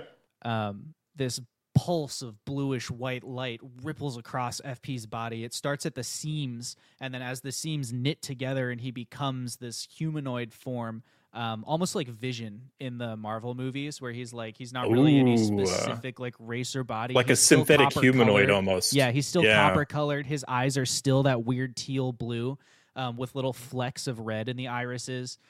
He's high def. And this whole thing, so this blue kind of like ripples over him through the seams, and then it starts to just wash across his body, and you actually hear like the sound waves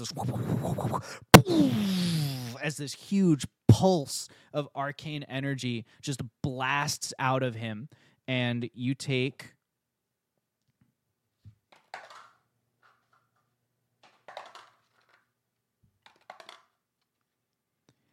27 points of force damage as just this boom, big shockwave ripples outwards. Bruiser, on your way down to the boiler room, you're in the storage room when the whole Cugboat is rocked by this massive shockwave of some kind up by the prow, and it dips weird to where the thrusters, which were aimed down to stabilize you, begin straining against the anchor as it's trying to propel itself forwards at a 45-degree angle up and away from the walkway that it's anchored to.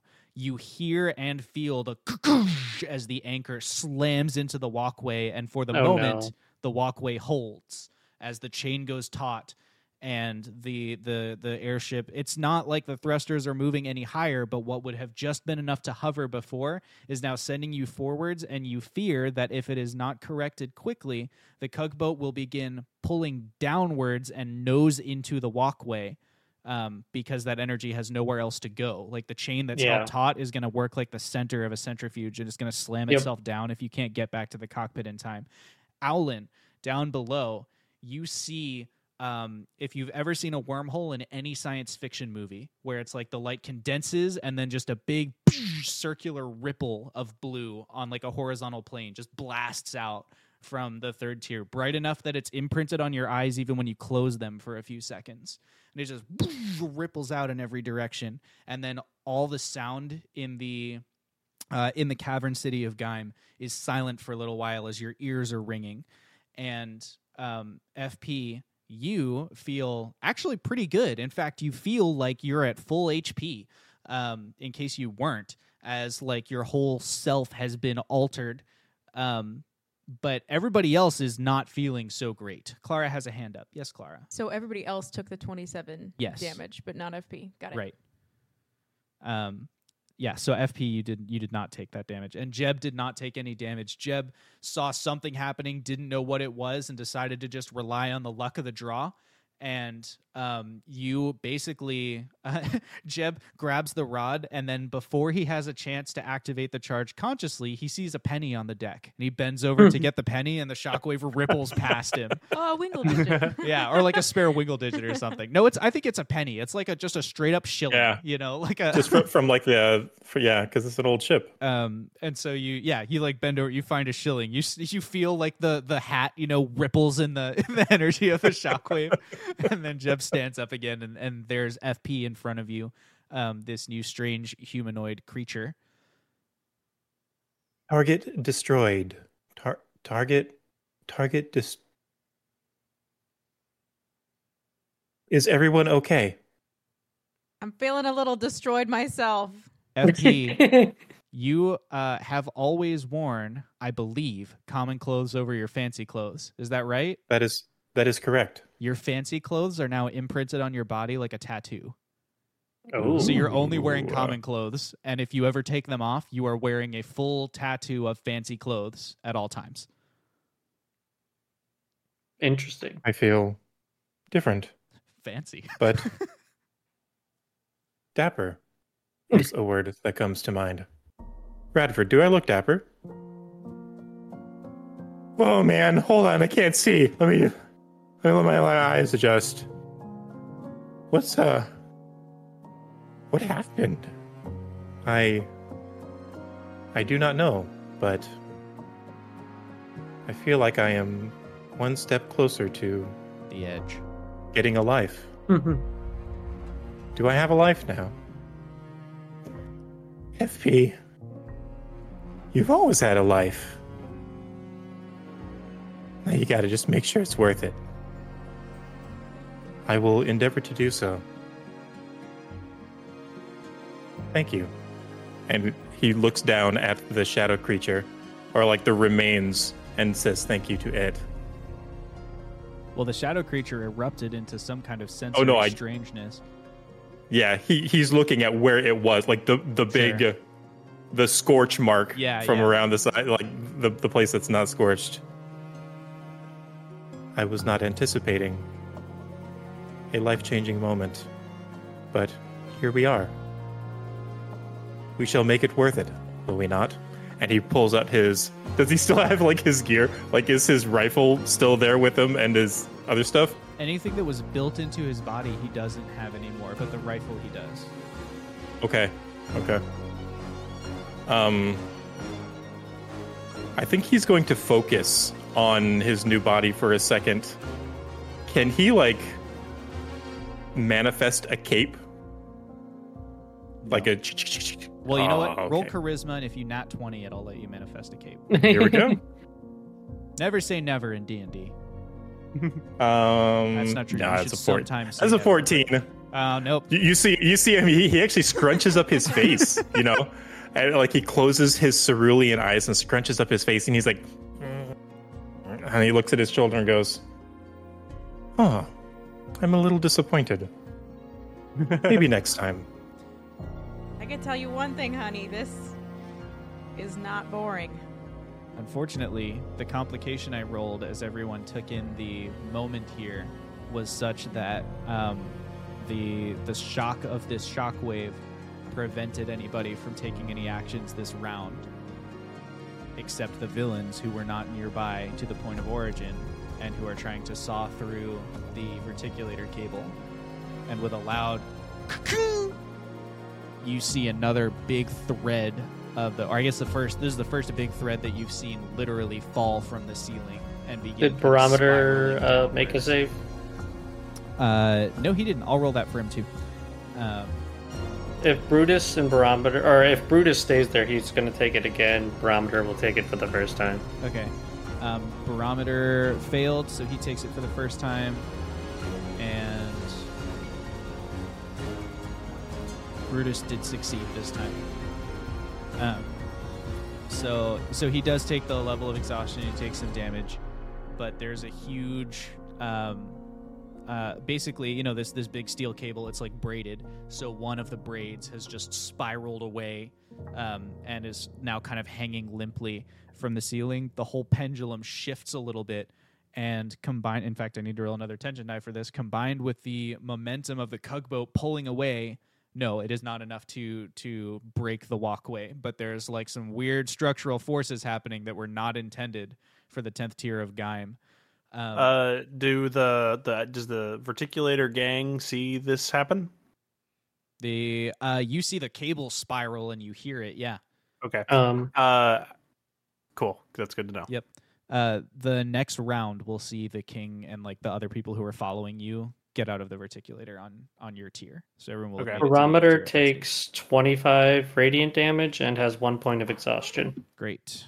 Barometer. And did you roll? I didn't Brutus roll the damage. Brutus at succeeded. disadvantage.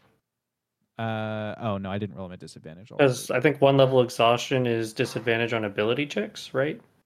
But isn't this a save? Well, he nat 20'd and he got a 19, so he's okay. still gonna succeed. Yeah. So that's that piece.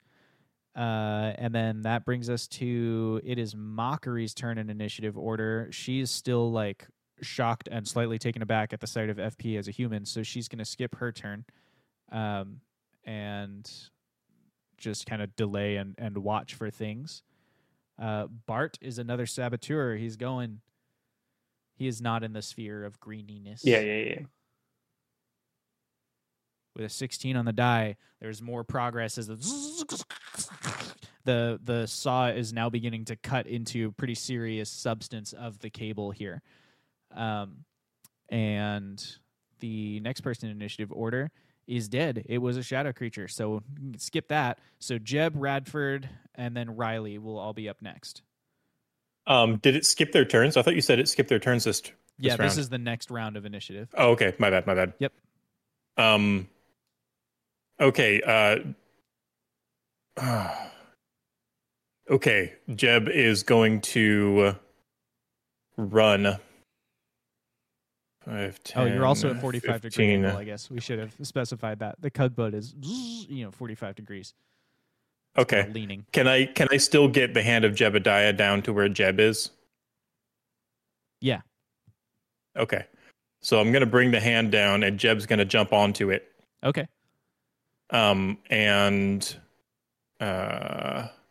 then he's going to ride it back a little bit, like get about 20 feet. He's heading as like up there. He's heading Cool. to the cable to get over there as soon as possible. Yeah. Great. Okay. So that's Jeb's turn. You can figure out what that distance is and move him. Yep, I'll do it. And then Radford is also, it's his turn as well. Yep. 2 turns next to each other.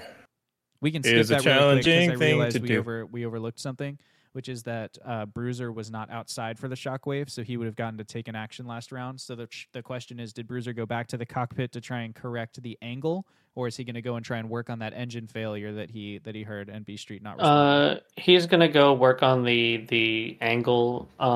There's a comm outside, right? There's a, oh, you mean like to the main deck? Yeah. I don't think there is. But there's a door right behind you. You could real quick open the door and yell out to them. Okay, so he would go back up and yell, "Someone go check the boiler room. I gotta fix the ship correction." And then Go ahead begin and roll correcting. your vehicle check for me. Yep.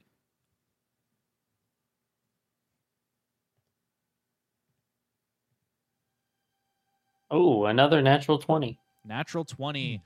Bruiser knows his machinery, and even with this one engine that's like not performing the way it should, you are able to fix the angle of the ship, bring it back into kind of a resting position, and you even compensate enough that you put slack back in the anchor chain, so that the anchor should be easy to release and reel back in when it's time to leave. Now, Wash, if you want to tell us what Radford is doing. Jeb's hand of Cole swoops down, or hand of Jeb swoops down and picks him up, and he begins his departure up into the air towards the saboteurs. What is Radford up to? He's going to yell through the door to the cockpit. Bruiser, you cool? You need anything? Bruiser yells back, "Go to the boiler room. Someone's messing with things down there." Okay, I'm going. And he's going to start heading down the boiler room. He's going to use, how far can he get with his movement? He's got 50 feet of movement. He can get to the boiler room if he goes through the cockpit, but he can't get into the boiler room. So he can basically get as far as Bruiser had, where he's in the storage room, he's standing at the door, but he has not opened the door, he's not in the room yet. Okay, so he's going to try and open the door. Like, is the door stuck or something? No, I just mean it's closed and it's at the 50 feet. Okay, so yeah, he's just going to rip the door open. What does he see? He rips the door open. He sees B Street laying on the ground, his lumberjack's axe near him. B Street appears to be breathing but unconscious. And he sees the left side thruster of the tugboat, the port side, I should say, has like the system of wingle digit feeding, like the hopper and the hot lines that feed power to it, has just been ripped completely out of the engine. It doesn't look like it was done like mechanically. It looks like it was slashed with something, which is why there's a little bit of intermittent power leaking through, but it's mostly spilling out arcane energy into the room in just a shower of weirdly colored sparks.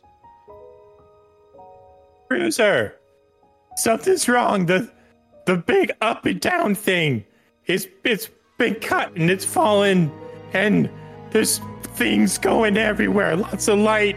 The stuff that just blinded us up top, it's like it appears to run on some form of magical energy. I don't know what's going on, man, but it's really bad. Would Bruiser know if FP has a working knowledge of mechanisms? No, Bruiser probably wouldn't know that. Oh, you know what? He did spend a while with FP. Sure, he would know that. Okay. Get FP to help you. Okay, FP, I'm gonna clear the room. His face. Trying to grow a cape. I'm gonna clear the room a little bit. Come down here and see if you can figure out what's going on. And I think I'm going to do two things. I think with Bradford, I'm going to bonus action patient defense. Yes, bonus action patient defense in the doorway, and I would like to use my action this turn to make a perception check and see if I can see any danger in there. Like, I feel like I've got a lay of the scene, but something cut it. Yeah. It was either B Street and he was like possessed or something, or there is some sort of dangerous thing in here. Can you just hand through there and see what's going on? Go ahead and roll your perception. That is a 16 plus some things. Perception. 19. You don't see anything. Dang it. I don't see anything. Dang it.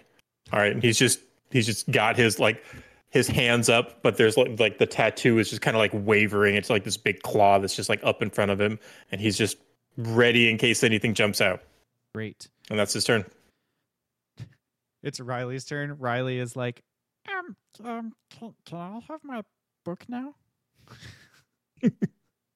Are we still trying to stop these verticulator guys, or are we like Alan's shoulder angel just pops up on Riley's shoulder? I was gonna say, like, I was gonna suggest I did some spell math, and even though these guys haven't moved, that are working on the verticulator, so maybe it's not the most useful thing. Riley could cast Spike Growth on either of the two pairs, like in a 20-foot, circle, like, it would be on either the ceiling or the ground that they're at, so that if they moved, they would take damage. Do we think that that's worth casting? If it can reach. It will reach. It's just that it doesn't do any damage to them unless they move at least 5 feet. Sorry, I'm looking it up. It creates difficult terrain. Like, I think it's probably worth doing in case they try to move to start attacking the people on the boat from range. It's just tough because that's the only anything over there. I think is helpful because there's Okay. just so little we can do. Is there anybody 'cause- that needs to be healed up? Riley's our cleric. Clara Oh, has that's a hand true. up. So maybe Riley actually I am flies in over the to. world of hurt. Okay, then yeah, Riley can heal Clara. Riley's then. move speed towards Clara. Riley only has a move speed of 20 according to the sheet. So What about the fly that'll speed be- though? I don't know if there was I can tell you. an active writing of the fly speed on the side of Cleo. Not essential for role playing. Yeah. Yeah, so it's walking speed of 30. I don't know why she has 20 written. I don't know. Flying. Oh no, that's Bruiser. Wait, why is Bruiser have flying speed? Oh no, he doesn't. Bruiser Never has mind. If he has wings. Yes. Walking speed of 10, flying speed of 60. Yeah, that's so funny. Where does the 20 come walking from? speed of 20 and no fly speed? Exactly. Nailed it. 5, 10, 15, Okay, 20, but Trevor 25, just forgot 30, that Bruiser had 35, wings 40, for a minute, 45, so we're all not 50. doing great. Hey, there's a lot of characters to manage. All right, there's a lot happening. Hey, you, Okay. the shrimpy one, I could use some help. I'm coming. I'm coming. Oh wait, does Riley have to land every time? Yes. Okay. I hold think on. it's right around 5, the dancing 10, light there. 20, 25, 30, 35, 40, 45. Oh, wait, I'm bad at this. 60. There we go. Boom. Got it. Yep. So Riley flies down to the deck, scoots over the dead body of Barry, and is just rushing towards Clara. Doesn't quite make it this turn, but is on the way to help. On the way to cure wounds. That's right. Barometer needs to make a save Yep. Con at save. disadvantage because Barometer has a level of. I don't know why I call them layers tonight. Has a level of disadvantage, and with a 16 on the die, I think that's going to be a success. It's a con save, right? Yep. That's a total of 18. Oh dang, yeah, that beats it.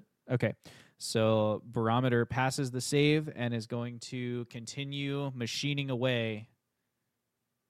This is with disadvantage, and even with disadvantage, this machine up here is making real progress. This one probably has Dang. the brand new blade. The lower one is having trouble, but this one they're pushing away, and another big snapping noise, and we roll a complication as this cable breaks and another one spirals off of the verticulator.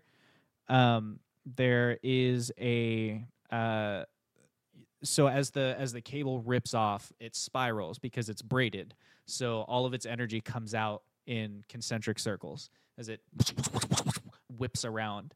However, the speed at which it is whipping around causes it to get uneven. So instead of spiraling in a plane, a flat circle that's kind of descending the cable, it gets tilted, and the huge braid of the cable lashes into the ceiling and dislodges a huge chunk of rock as all that tension slams into it, and this big kind of slams down. This big chunk of rock from the ceiling slams down, and it lands on the walkway. I'm going to roll. Actually, let's have Jake is going to roll a d20, and Julia is going to roll a d20. And if Jake rolls lower than Julia, then the rock is going to go clean through the pathway and create a big gap there, or a big bridge, like a big opening in the bridge. I hope I roll high. 12. 12 is higher than it looks like 2. Ooh. Yep. So, okay. So it just slams into it, but the engineering here is good. Geim is a place of master craftspeople. And So is it after... Sorry, go ahead. Go ahead. I was say after Bruiser is when the second verticulator will make it up, and then Yes. and then we'll be able to take the stairs. Yeah. All I right. see you've made the decision. Well, yeah, it's like, all right, we've seen 2 cables just. It's like, okay, not worth waiting. Let's go. Gotcha. How far down are they? We're They're on two. the We're 8th on tier 8. Yeah, we got two So tiers 200 to feet go. up. They need Red. a couple hundred Yep. feet to the side and 200 feet up. So it's probably around, I would guess, probably 12 to 13 rounds, something like that, for them to make it, just to get to the edge Yeah. of the tier and then back into the airship. Yeah. Fun. Fun indeed. Is that the end of Barry's turn? That is. It is Zop's turn. Okay, so Zop is gonna pull out a longbow, which has a range of 150 over 600. So I believe he can attack without disadvantage. Yes, I think you're right. Yeah, he can hit any of them. So he's going to attack Barometer Okay, on the top first. that makes sense. AC that's to gonna- beat is a 15. 14. Ah, man. So close. The arrow kind of misses and bounces off of the machine that they're using to saw through. Dang. I think that's it then. Okay. Clara Albuquerque. You could move the rest of the distance to Riley and get healing this turn if you want.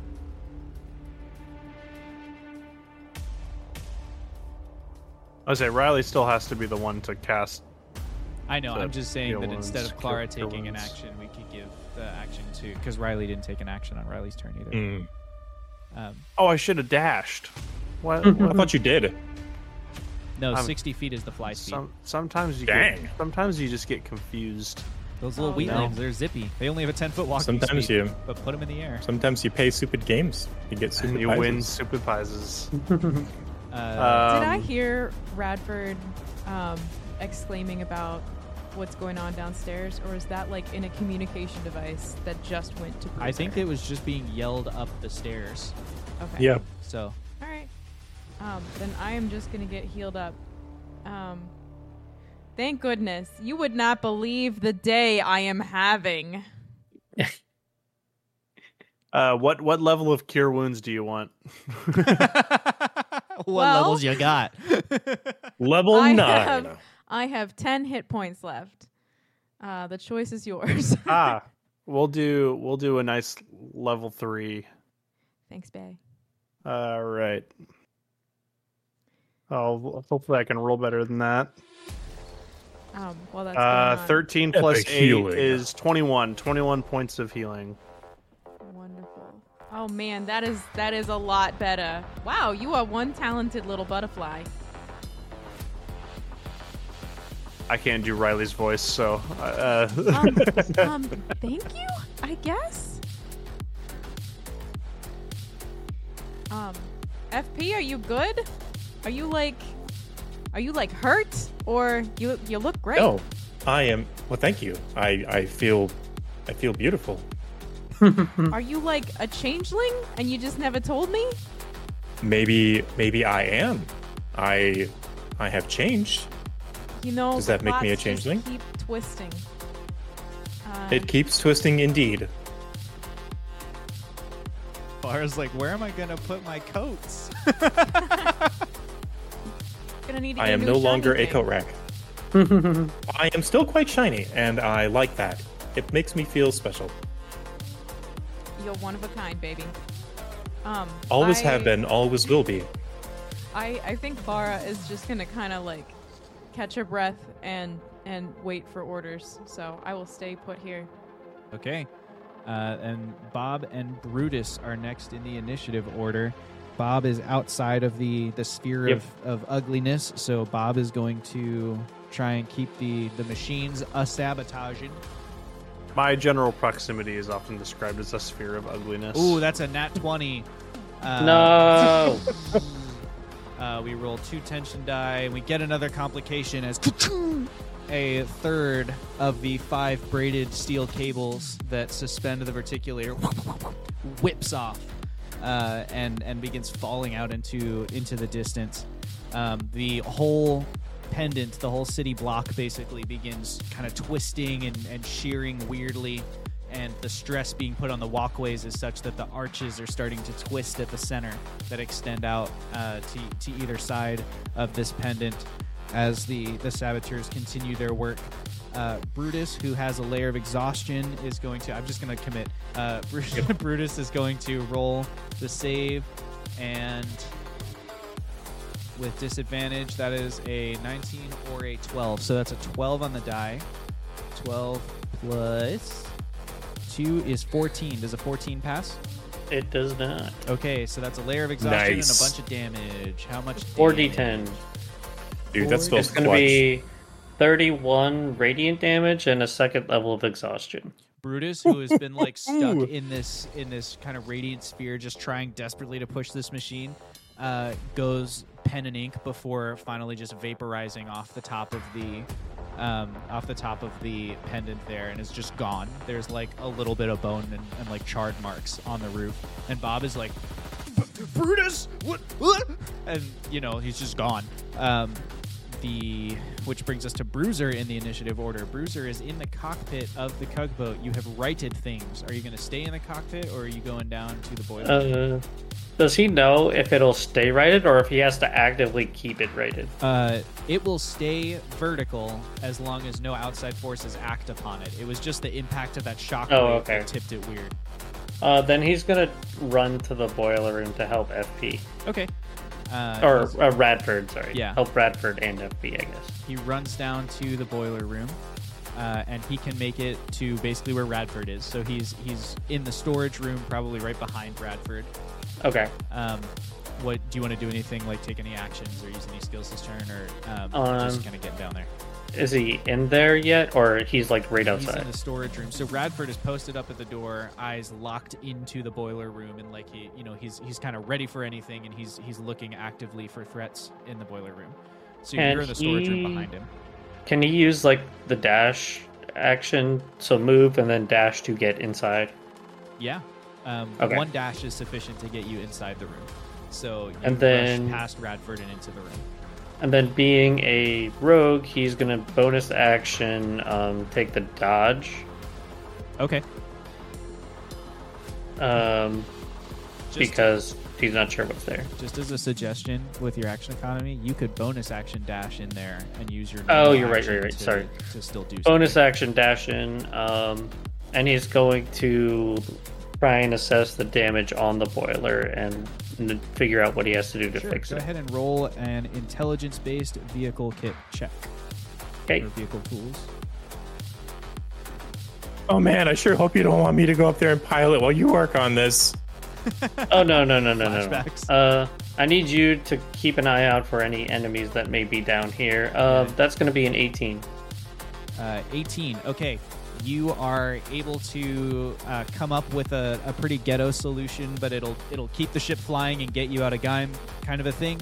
It will take you 2 rounds to implement. So this round you've done the first part of it, but you still need another 6 seconds to get. You've like patched the thing, but now you need to secure it somehow to like make sure the wire doesn't fray or break again. You need to get some electrical tape on there.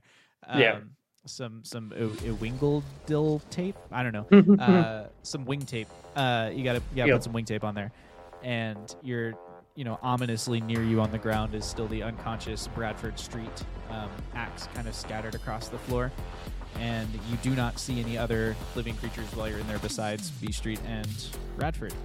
And that concludes your turn and brings us to the top of initiative order. Owlin, you are down on the lower tier of Gaim. On the 8th tier, I should say, as the King of Udril, Tactus the Unyielding, as Larodith, and as Randy Meg McHale walk out and towards you. They're like, things don't seem good in the reticulators. Randy leads the conversation. No, they do not. In fact, it seems as though 2 of the strands that are holding them vertical are A third. cut, gone. So I say that we take the stairs now. Yeah, sounds good. Let's run for it. And they each pick up their piece of the machine, and they're just contributing as much as they can. The group is moving. Yep. as you run, civilians crowd the streets and make it a little bit more difficult to get through, but you're still able to move your move speed. You just have to be a little rude to people to get where you need to go. And among the yelling, you hear a couple cries of things like, "You brought this here. It's exactly like they told us it would be. You know, you're the reason they're attacking," and blah blah blah. As you all run past, and that is the state of things down there. Up here on the upper tier of things, FP62, you are currently on the deck of the Cugboat. Yep, FP is going to run into the cockpit, following Radford's voice. Down the ladder. No, he sees B Street gone. Radford, what's going on down? Do you still need me? I don't know, man. Bruiser, do we still need FP down here? Yes. Okay, yes, come on down. All right, and then FP's, okay, I will come down. You're sending mixed signals, and that's making me very anxious. And so he's going to climb down and into the storeroom. What am I? Can he make an investigation check in the room there? In the storage room? Yeah. Oh, Sure. no. Well, I guess Radford's in front of the door, but... I mean, he could squeeze past. You can move through an occupied space. It just costs you double movement. Yeah, so I think he would like to investigate Bradford Street. Okay. We're going to exit combat initiative here since we don't have any active threats that we know about, and we're going to bounce between the people on the Cugboat and the people who are running up the stairs. Okay. So the... 22. Okay, 22. So FP is kind of digging around in... I'm sorry, remind me which room. He's wanting to investigate B Street. B Street. Okay. So you drop, and you basically are like checking B Street's body for loot. I mean, is pretty much what the investigation equivalent is, right? So he's also a medic and is like trained in like field medicine. Oh, use a medicine check. Okay. Well, I'll use that same roll then. Yeah, we got to check for that. Yeah. Well, not as great. 13. 13. B Street is unconscious. It appears to be blunt force trauma to the back of the head, single attack, and it doesn't look like there was a struggle based on the rest of the room. So you're pretty confident it's not like B Street was like brought within an inch of his life or whatever. He'll wake up, have a headache, and he'll be okay. And you're pretty confident that whoever it was got the jump on him. What you don't see is any evidence as far as like there's no fingerprints, there's no DNA. It was because it was blunt force. There's no like cut marks or anything like that. There's no scrapes that you can try and match a weapon to. There's just a big old bruise on the back of his badger head right behind one of his ears. Does it look like his axe was used to cut the machinery? Like, are there like burn marks, magical burn marks or something on the axe? Yep, scorch marks on the axe indicate that it was the weapon used. Okay, I'll just relay that to Bruiser and Radford. But we apparently have an assailant. He was hit in the back of the head. I don't think it was he that did it. Unless he did it and was enslaved by an aboleth and then somebody bonked him. But I'm not sure why they would have left. That doesn't make sense. Something in here. Although, is the boiler room a dead end? Yes, the boiler room is a dead end. Clara, you have a hand up, but we're out of initiative order, so you can just act. I was just gonna say, can I, since we're out of turn order, can I drag a light down for them? Oh yeah, sure. I'm not sure how long dancing lights last, but 10 minutes. Oh yeah, so you probably So got we're another like 8 minutes on it. That combat wasn't that long. Yeah. FP? Are you kidding? It was 4 hours. I mean, You're it not was. wrong. It was the best of combats. It was the worst of combats. FP, is there something down there? Do y'all need light? Yes, please bring light in here. As much as you can. Where are you? What room? I'll try to We're find in the you. boiler room. Just go straight down the steps and directly through the Make a storage room onto dexterity the other save. side. FP, Bruiser. No, sorry, not FP and Bruiser. Just Radford. Make a dexterity save, but make it with advantage. Oh. I rolled double 14s. All right, you took the dodge action. That's why that you rolled with is- advantage. Yes, any attacks against me are at disadvantage. But yeah, that's 14 plus 9, so like 23. Yeah. You successfully dodge as from one of the recessed shadows of the storage room, a spiked chain whips towards you Oh no! and then vanishes in a puff of I would- dark smoke. Could I use my reaction to grab it?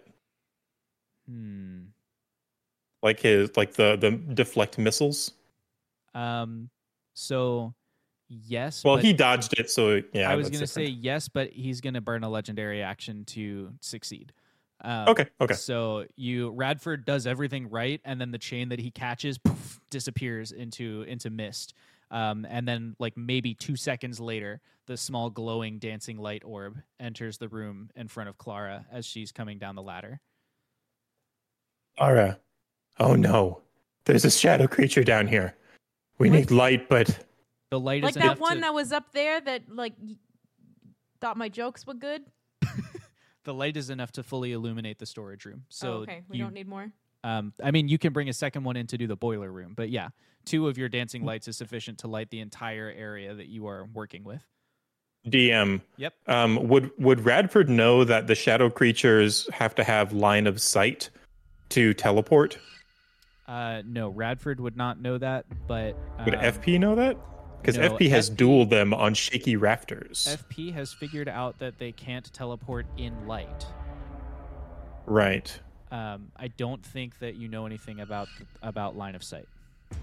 So Radford is trying to intuit, and FP is probably like calculating this as well as soon as he says another shadow creature's down here. That we're trying to figure out if this thing has teleported out of the room or somewhere in the room that is still shadowy.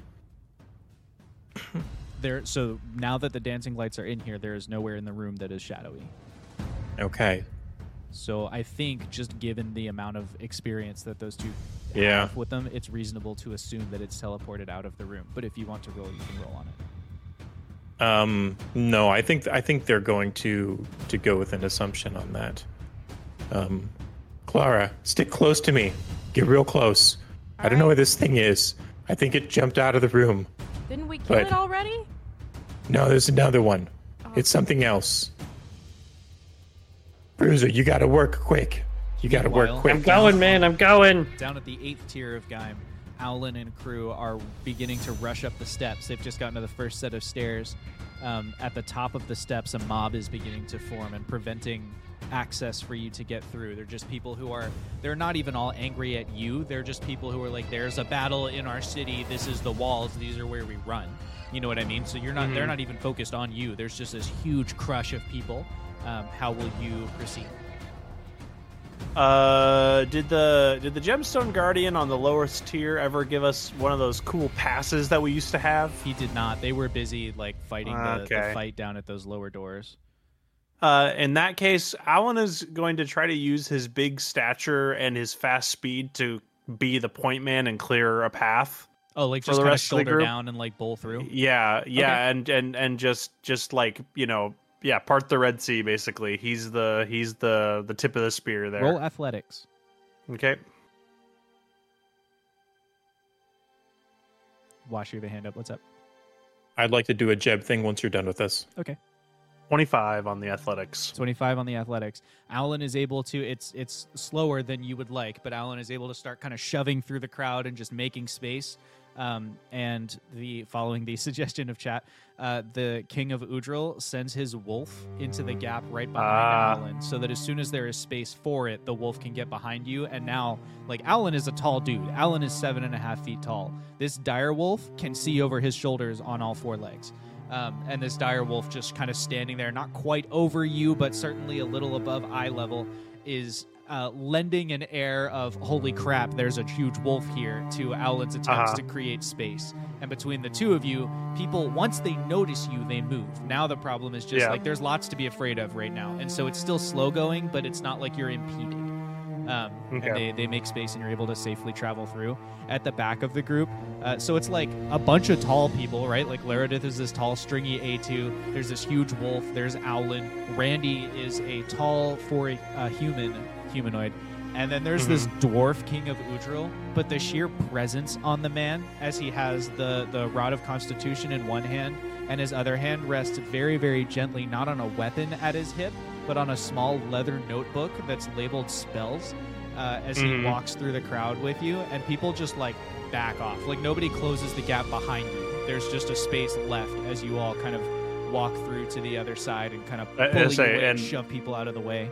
Half of these people, including Gunnar, are just like carrying these pieces of a machine that are bigger than themselves. Like, This huge, like, big metal apparatus. It's kind of trailing wires and stuff. Every now and then, the king reaches out with the Rod of Constitution and brushes a wire back in, out of the way of people's feet and stuff like that. Just keeping things going. All right, we zoom back up to the top tier of Gaim. This is going from 8 to 9 is where Alan is right now. We zoom back up to the top tier of Gaim as I add a tension die to the pool for the passage of time, and you want Barometer to make another save, or are we not worrying about those guys? Who's making a save? Barometer. Oh, yeah, let's make another save. We left initiative, but I did just kind of leave Barometer up there hanging. Actually, you know what? Barometer doesn't make it. Okay. Poor dude. I mean, it's just a matter of time. If he's going to stay in place, he's eventually going to get exhausted and fail. Barometer falls, rip him. Okay. And so there's just 2 saboteurs now, and probably your spell ends. What's its duration? 10 minutes. Yeah, so probably the spell he would end it. Yeah. Yeah. So now Bart and Bob are the only 2 saboteurs left, just steadily working away at the pace of the tension die, which actually there's 6 in there, so we get to clear the tension. And Zoff would be trying to continue to shoot them. Okay. So just every now and then Zoff is shooting at them. So far, no hits, but they also haven't made a whole lot of forward progress. They've got the last 2 braids to work through, but Zoff is shooting close enough that they flinch or they don't push as hard as they should, and they're like half taking cover. So he's creating an obstruction for them, and they will continue to roll at disadvantage. I'm using the tension die instead of rolls, but that's a much lower percentage chance of them succeeding. So that will bring us to Jeb has a thing he wants to do. Yeah, so Jeb is going to land his hand up on the aft castle. Yeah, and like hop off, and it kind of dissipates. And Zoff, what's the status? What's like? I see bands breaking. Are they in the verticulator? What's going on? I don't know about the set of the verticulator and the people in it, but I've got 2 of them off of it, and I'm trying to get the other 2. But now that you're here, I can get the. I think I can get the last 2. Okay. I'm gonna survey down below. Can Jeb see them? Like, does he see movement? Does he see that huge wolf walking around out there? Not yet, because they're in the walls. So they're coming up one of the staircases that's in the residential area, which is not in the open walkways. So they're in a staircase, basically a spiral staircase that's enclosed on all 4 sides, is a way of thinking of it. They've left the arches and the walkways of Gaim and moved into the residential areas along the walls. So you can't see them at the moment. Well, would there be a way for him to see that maybe the cables running the verticulators aren't moving anymore? Like yes, that you could definitely see. So the verticulators Something's are wrong. not in motion. Something's wrong. They stopped. Zoff, come with me. And Jeb's. You also see a glimmer of light. It's not like a single glimmer of light. It's more like a bed of stars, except you're looking down. And you just see this like weird kind of twinkling bed of stars kind of fluttering across. It starts underneath the tugboat, stretches out a little bit past the aft castle, but it goes almost the whole way, away from you towards the wall on the walkway, and it covers like the stacks and Malarkey Circle where the old Four Guys headquarters was and stuff, and there's just this huge kind of floating starry carpet thing. That covers the ground? Well, I mean, from where you are, it looks like you're looking down at a sky full of stars. So it's like a carpet that that emanates away.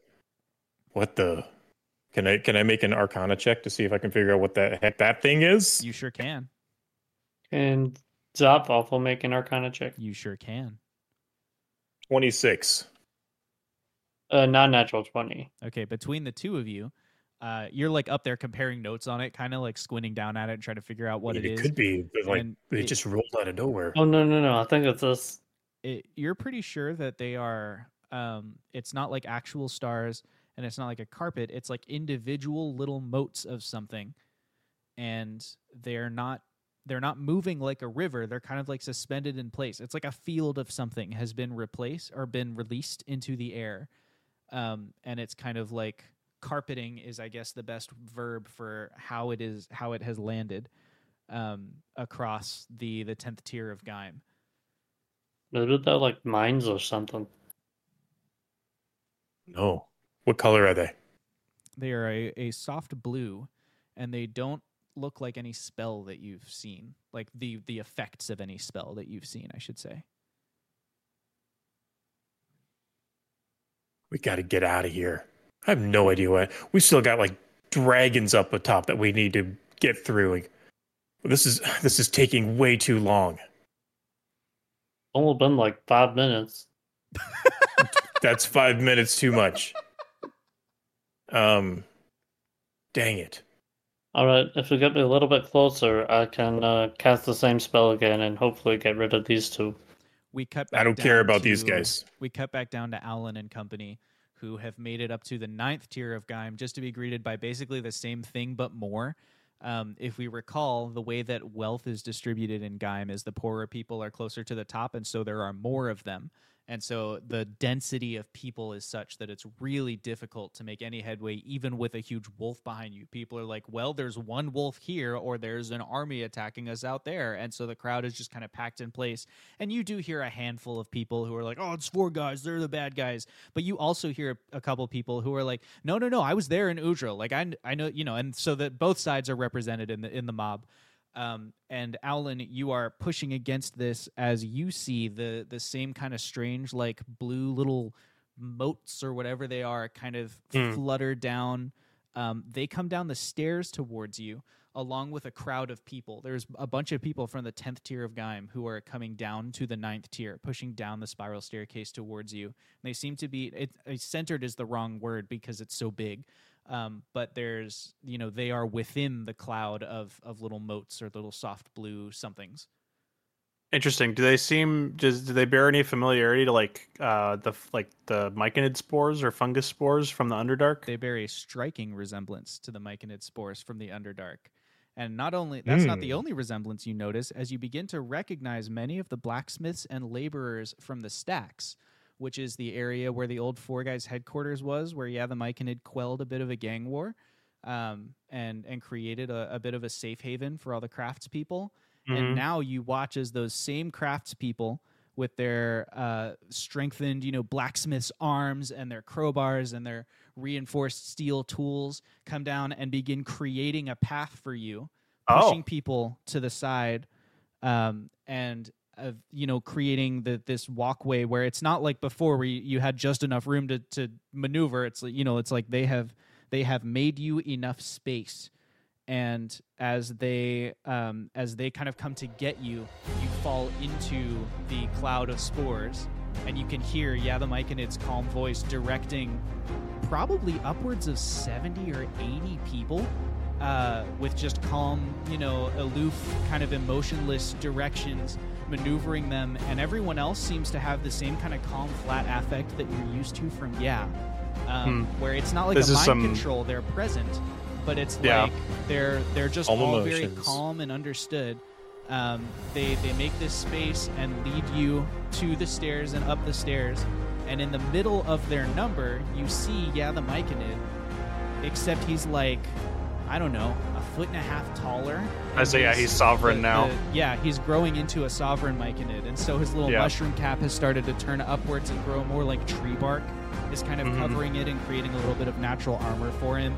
His little hands have gone from little 3-fingered kind of mitts to these more claw-like, 4-digit appendages, and he's developing a little bit of a mouth crease, in the bark of his face.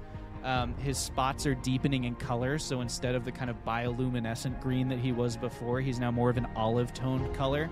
And he's just sitting cross-legged in the middle of this group. A couple of them are holding him up and carrying him. They're holding him by the elbows, which he has kind of locked in like a Buddha prayer growth type thing. And as the group leads him and you up to the 10th tier of Gaim, you see in the distance the final attacks from Zop kind of shooting at and towards the people who are trying to cut this cable. I'm going to clear a full tension pool of 6 to see if they succeed in the time that remains before you get to the Cug boat. We'll see. Oh my gosh. That's 3 complications, and there are only 2 braids left.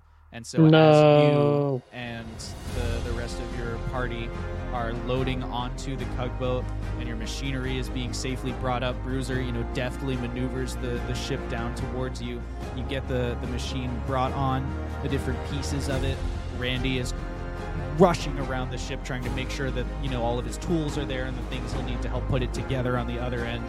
Laredith has her notes. She's kind of spreading them out and getting everything, below deck settled. The only remaining loose end here is what are Radford and Bradford Street and FP doing in the boiler room. Bruiser, I'm sorry, I just exposited you back into the cockpit to bring the ship. That's fine. Them. As long as it's fixed. Yeah. Yeah, you did fix it. So okay. Now the question is just, what about the shadow? FP has stabilized and healed B Street. Okay. He gets 19 hit points. Okay. 19 hit points is a pretty good amount. He still has a bit of a headache, but he's alert and present and stuff.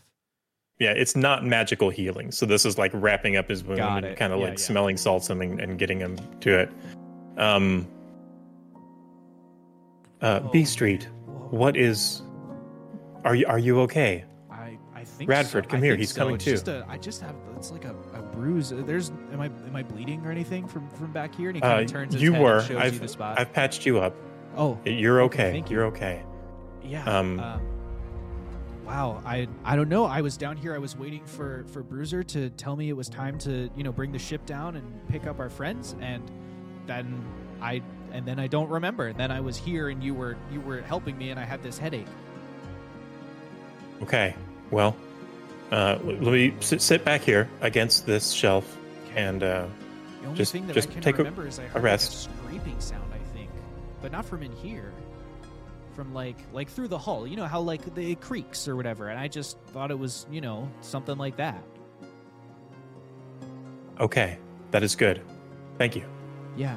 We are going to there is something dangerous here, and he puts his axe in his hand. Be vigilant. There is a shadowy creature. If you see it, call. Okay. Very loudly. Are these lights going to stay on? He points up at the lights. They should stay here for the time being. Okay. Yep. I'll watch this time. I'll watch better. And he arranges himself so his back is to the flat wall, like the dead end wall, and his axe is in his hands. Very good. Be mindful of shadows. These things can teleport into darkness. This light is bright enough, it should be okay, but that is what you're going to look for, should the light happen to go out. Okay. Radford, we must sweep this ship. I'm here with you, buddy. I guess we gotta go to the back and sweep our way forward. We might need to look at those fins on the side, too. If he said it was scratching, it could be climbing or attached to the outside of the ship, waiting to warp back in. This is really bad. I agree. And they're going to both exit and start sweeping the ship, looking for this creature. Okay. I'll send some lights with you. They got a couple minutes left, maybe. That's going to take a while to do. So the question now is, will the party hold their takeoff until this is done, or are you leaving as soon as possible and just sweeping as you go? I do not recommend that. Do not recommend what? I do not recommend holding. We need to get out. Yes. Yeah, Alan will urge that, we can deal with one shadow creature.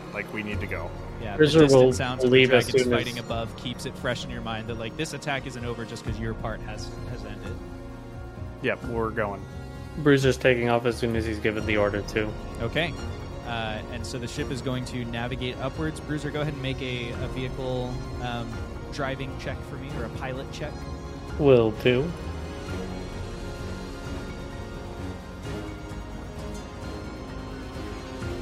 Ooh, not great. Sorry. A little bit better. Okay. 6 plus 8 is 14. 14. All right. It's difficult because you're under so much pressure and the weight distribution is a little bit different, but even if it's not quite your cleanest exit, you don't hit anything on the way out. You know what I mean? It does a little wobbling and rolling as you figure out where, all this new machinery that Randy brought on board. And of course, he's not thinking about proper weight distribution for shipping. He just wants a clean workspace. So of course he's cramming all the weight to one side of the room, and anyway, as you're adjusting and you're fixing and compensating, the tugboat slowly but surely kind of rotates in place. The anchor is disengaged by Mockery, who rides it back up as the chain pulls it in, does a cool little flip off of it and onto one of the stabilizers of the tugboat, and stays out there for a little while to check the fins, on behalf of Radford, basically. So she's assisting by looking at the outside stabilizers on one side of the ship. She does not see anything. The anchor finishes with a loud kind of metallic clang as it slams into place on the hull, and the tugboat begins zooming upwards. As you're really giving the thrusters some more juice, this thing starts to really take off and use some speed, and you kind of rocket out of the skylights that they've widened, this landing pad access, kind of zoom out of there and into the night sky. And so as you come into the night sky, suddenly the sounds of the draconic fights get louder and more present. You hear the sounds of the wings rushing and the shrieks of dragons battling each other every time. You see this huge talon slash through a shadow dragon and bits of limbo energy fly off of it to the side. You make it probably 30 to 40 feet out before you see another dragon swoop in from the side and slam into the friendly dragon, and it kind of knocks it off course. No one is able to, in the chaos of this air battle, no one is able to spare you the attention to escort you out. And so Bruiser is having to kind of weave and dodge and dip and zip around as he's doing his thing.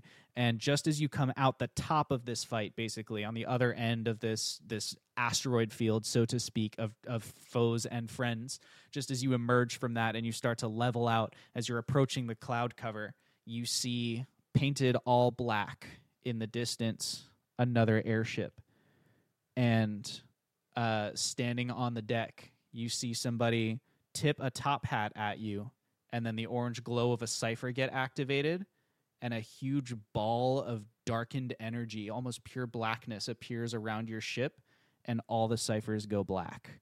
Counterspell. And on that note, counterspell. You counterspell. Counterspell's a roll, right? Depends on the level. It depends on the level. This is my first time doing this. 8th level abjuration. You attempt to interrupt a creature. If the creature is casting 3rd level or lower, it fails and has no effect. If 4th level or higher, make an ability check using your casting ability. DC is 10 plus the spell's level. On a success, the creature spell fails and has no effect. So you need to beat a DC 18 with your spell modifier. All right. I am going to burn my 6th. Is this Jeb casting it? Yeah, this is his first counterspell. He's going to burn a 6th level spell shell. Okay. So as he sees that, he quickly contingency slots this shell into the blunderbuss, cranks it all up, boom, and almost shoots it like a mortar. That's going to be. It was 10 plus the spell level, so that's right. Yes. 10 that's plus the DC spell level. DC 18. The DC. 18, but I can upcast mine. Chat is rolling for one of the players. So your upcast has to do with if they try to counterspell you back. Or the spell slot of 4th level or higher, interrupted spell has no effect if its level is less than or equal to the level of your spell slot used. So at 6th level, it's still not high enough to stop the 8th level, but if they counterspell you back, then it would, the 6th level would be what they're rolling against instead of 3rd level like the spell. The chat has rolled on your behalf. Do you want to change the level you're casting at? I don't know what the chat has rolled. Well, their roll would come after you made this decision. Okay. Will casting it at 6th level help? Yeah. I don't. Okay. It'll help if they try and counterspell you back, which I'll warn you they will. Zop also has counterspell. Okay. I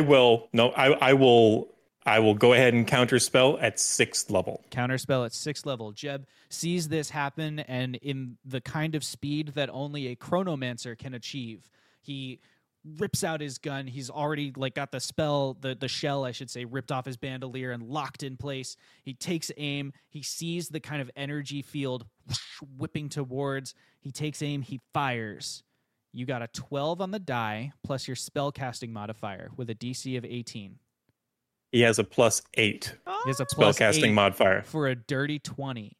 With a dirty 20, you see your aim is perfect. You can see the shell is lined up. When you see on the other airship a cannon and another counterspell gets launched towards you.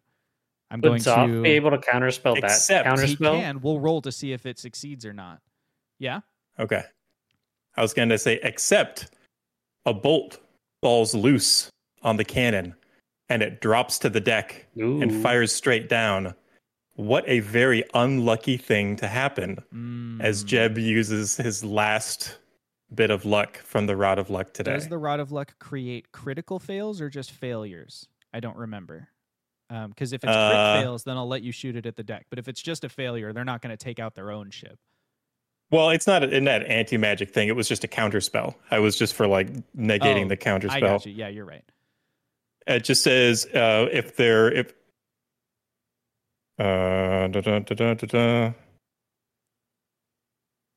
Oh, I'm sorry. No, I can't. They have to be within 30 feet of me. Oh, shoot. Okay. So I could do it to myself, but I can't do this to them. I see. Okay, so their roll. So they need to roll for this counter spell. You cast it at level 6, right?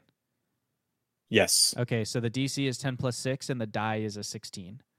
Ooh. So their counter spell is on track, rushing towards. I heard Zopf say, "Put me in there."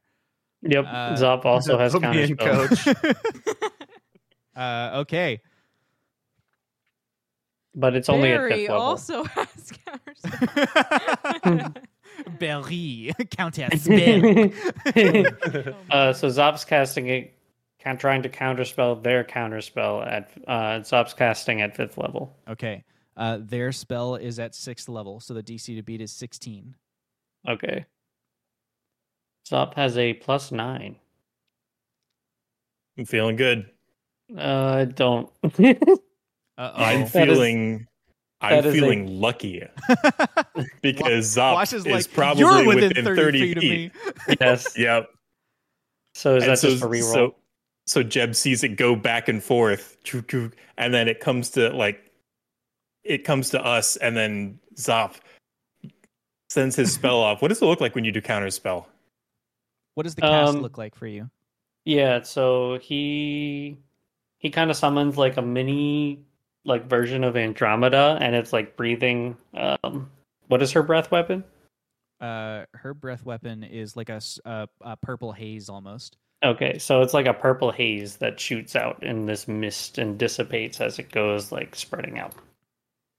And so a little breeze kind of blows the right direction and carries it on to exactly where it needs to go on its target.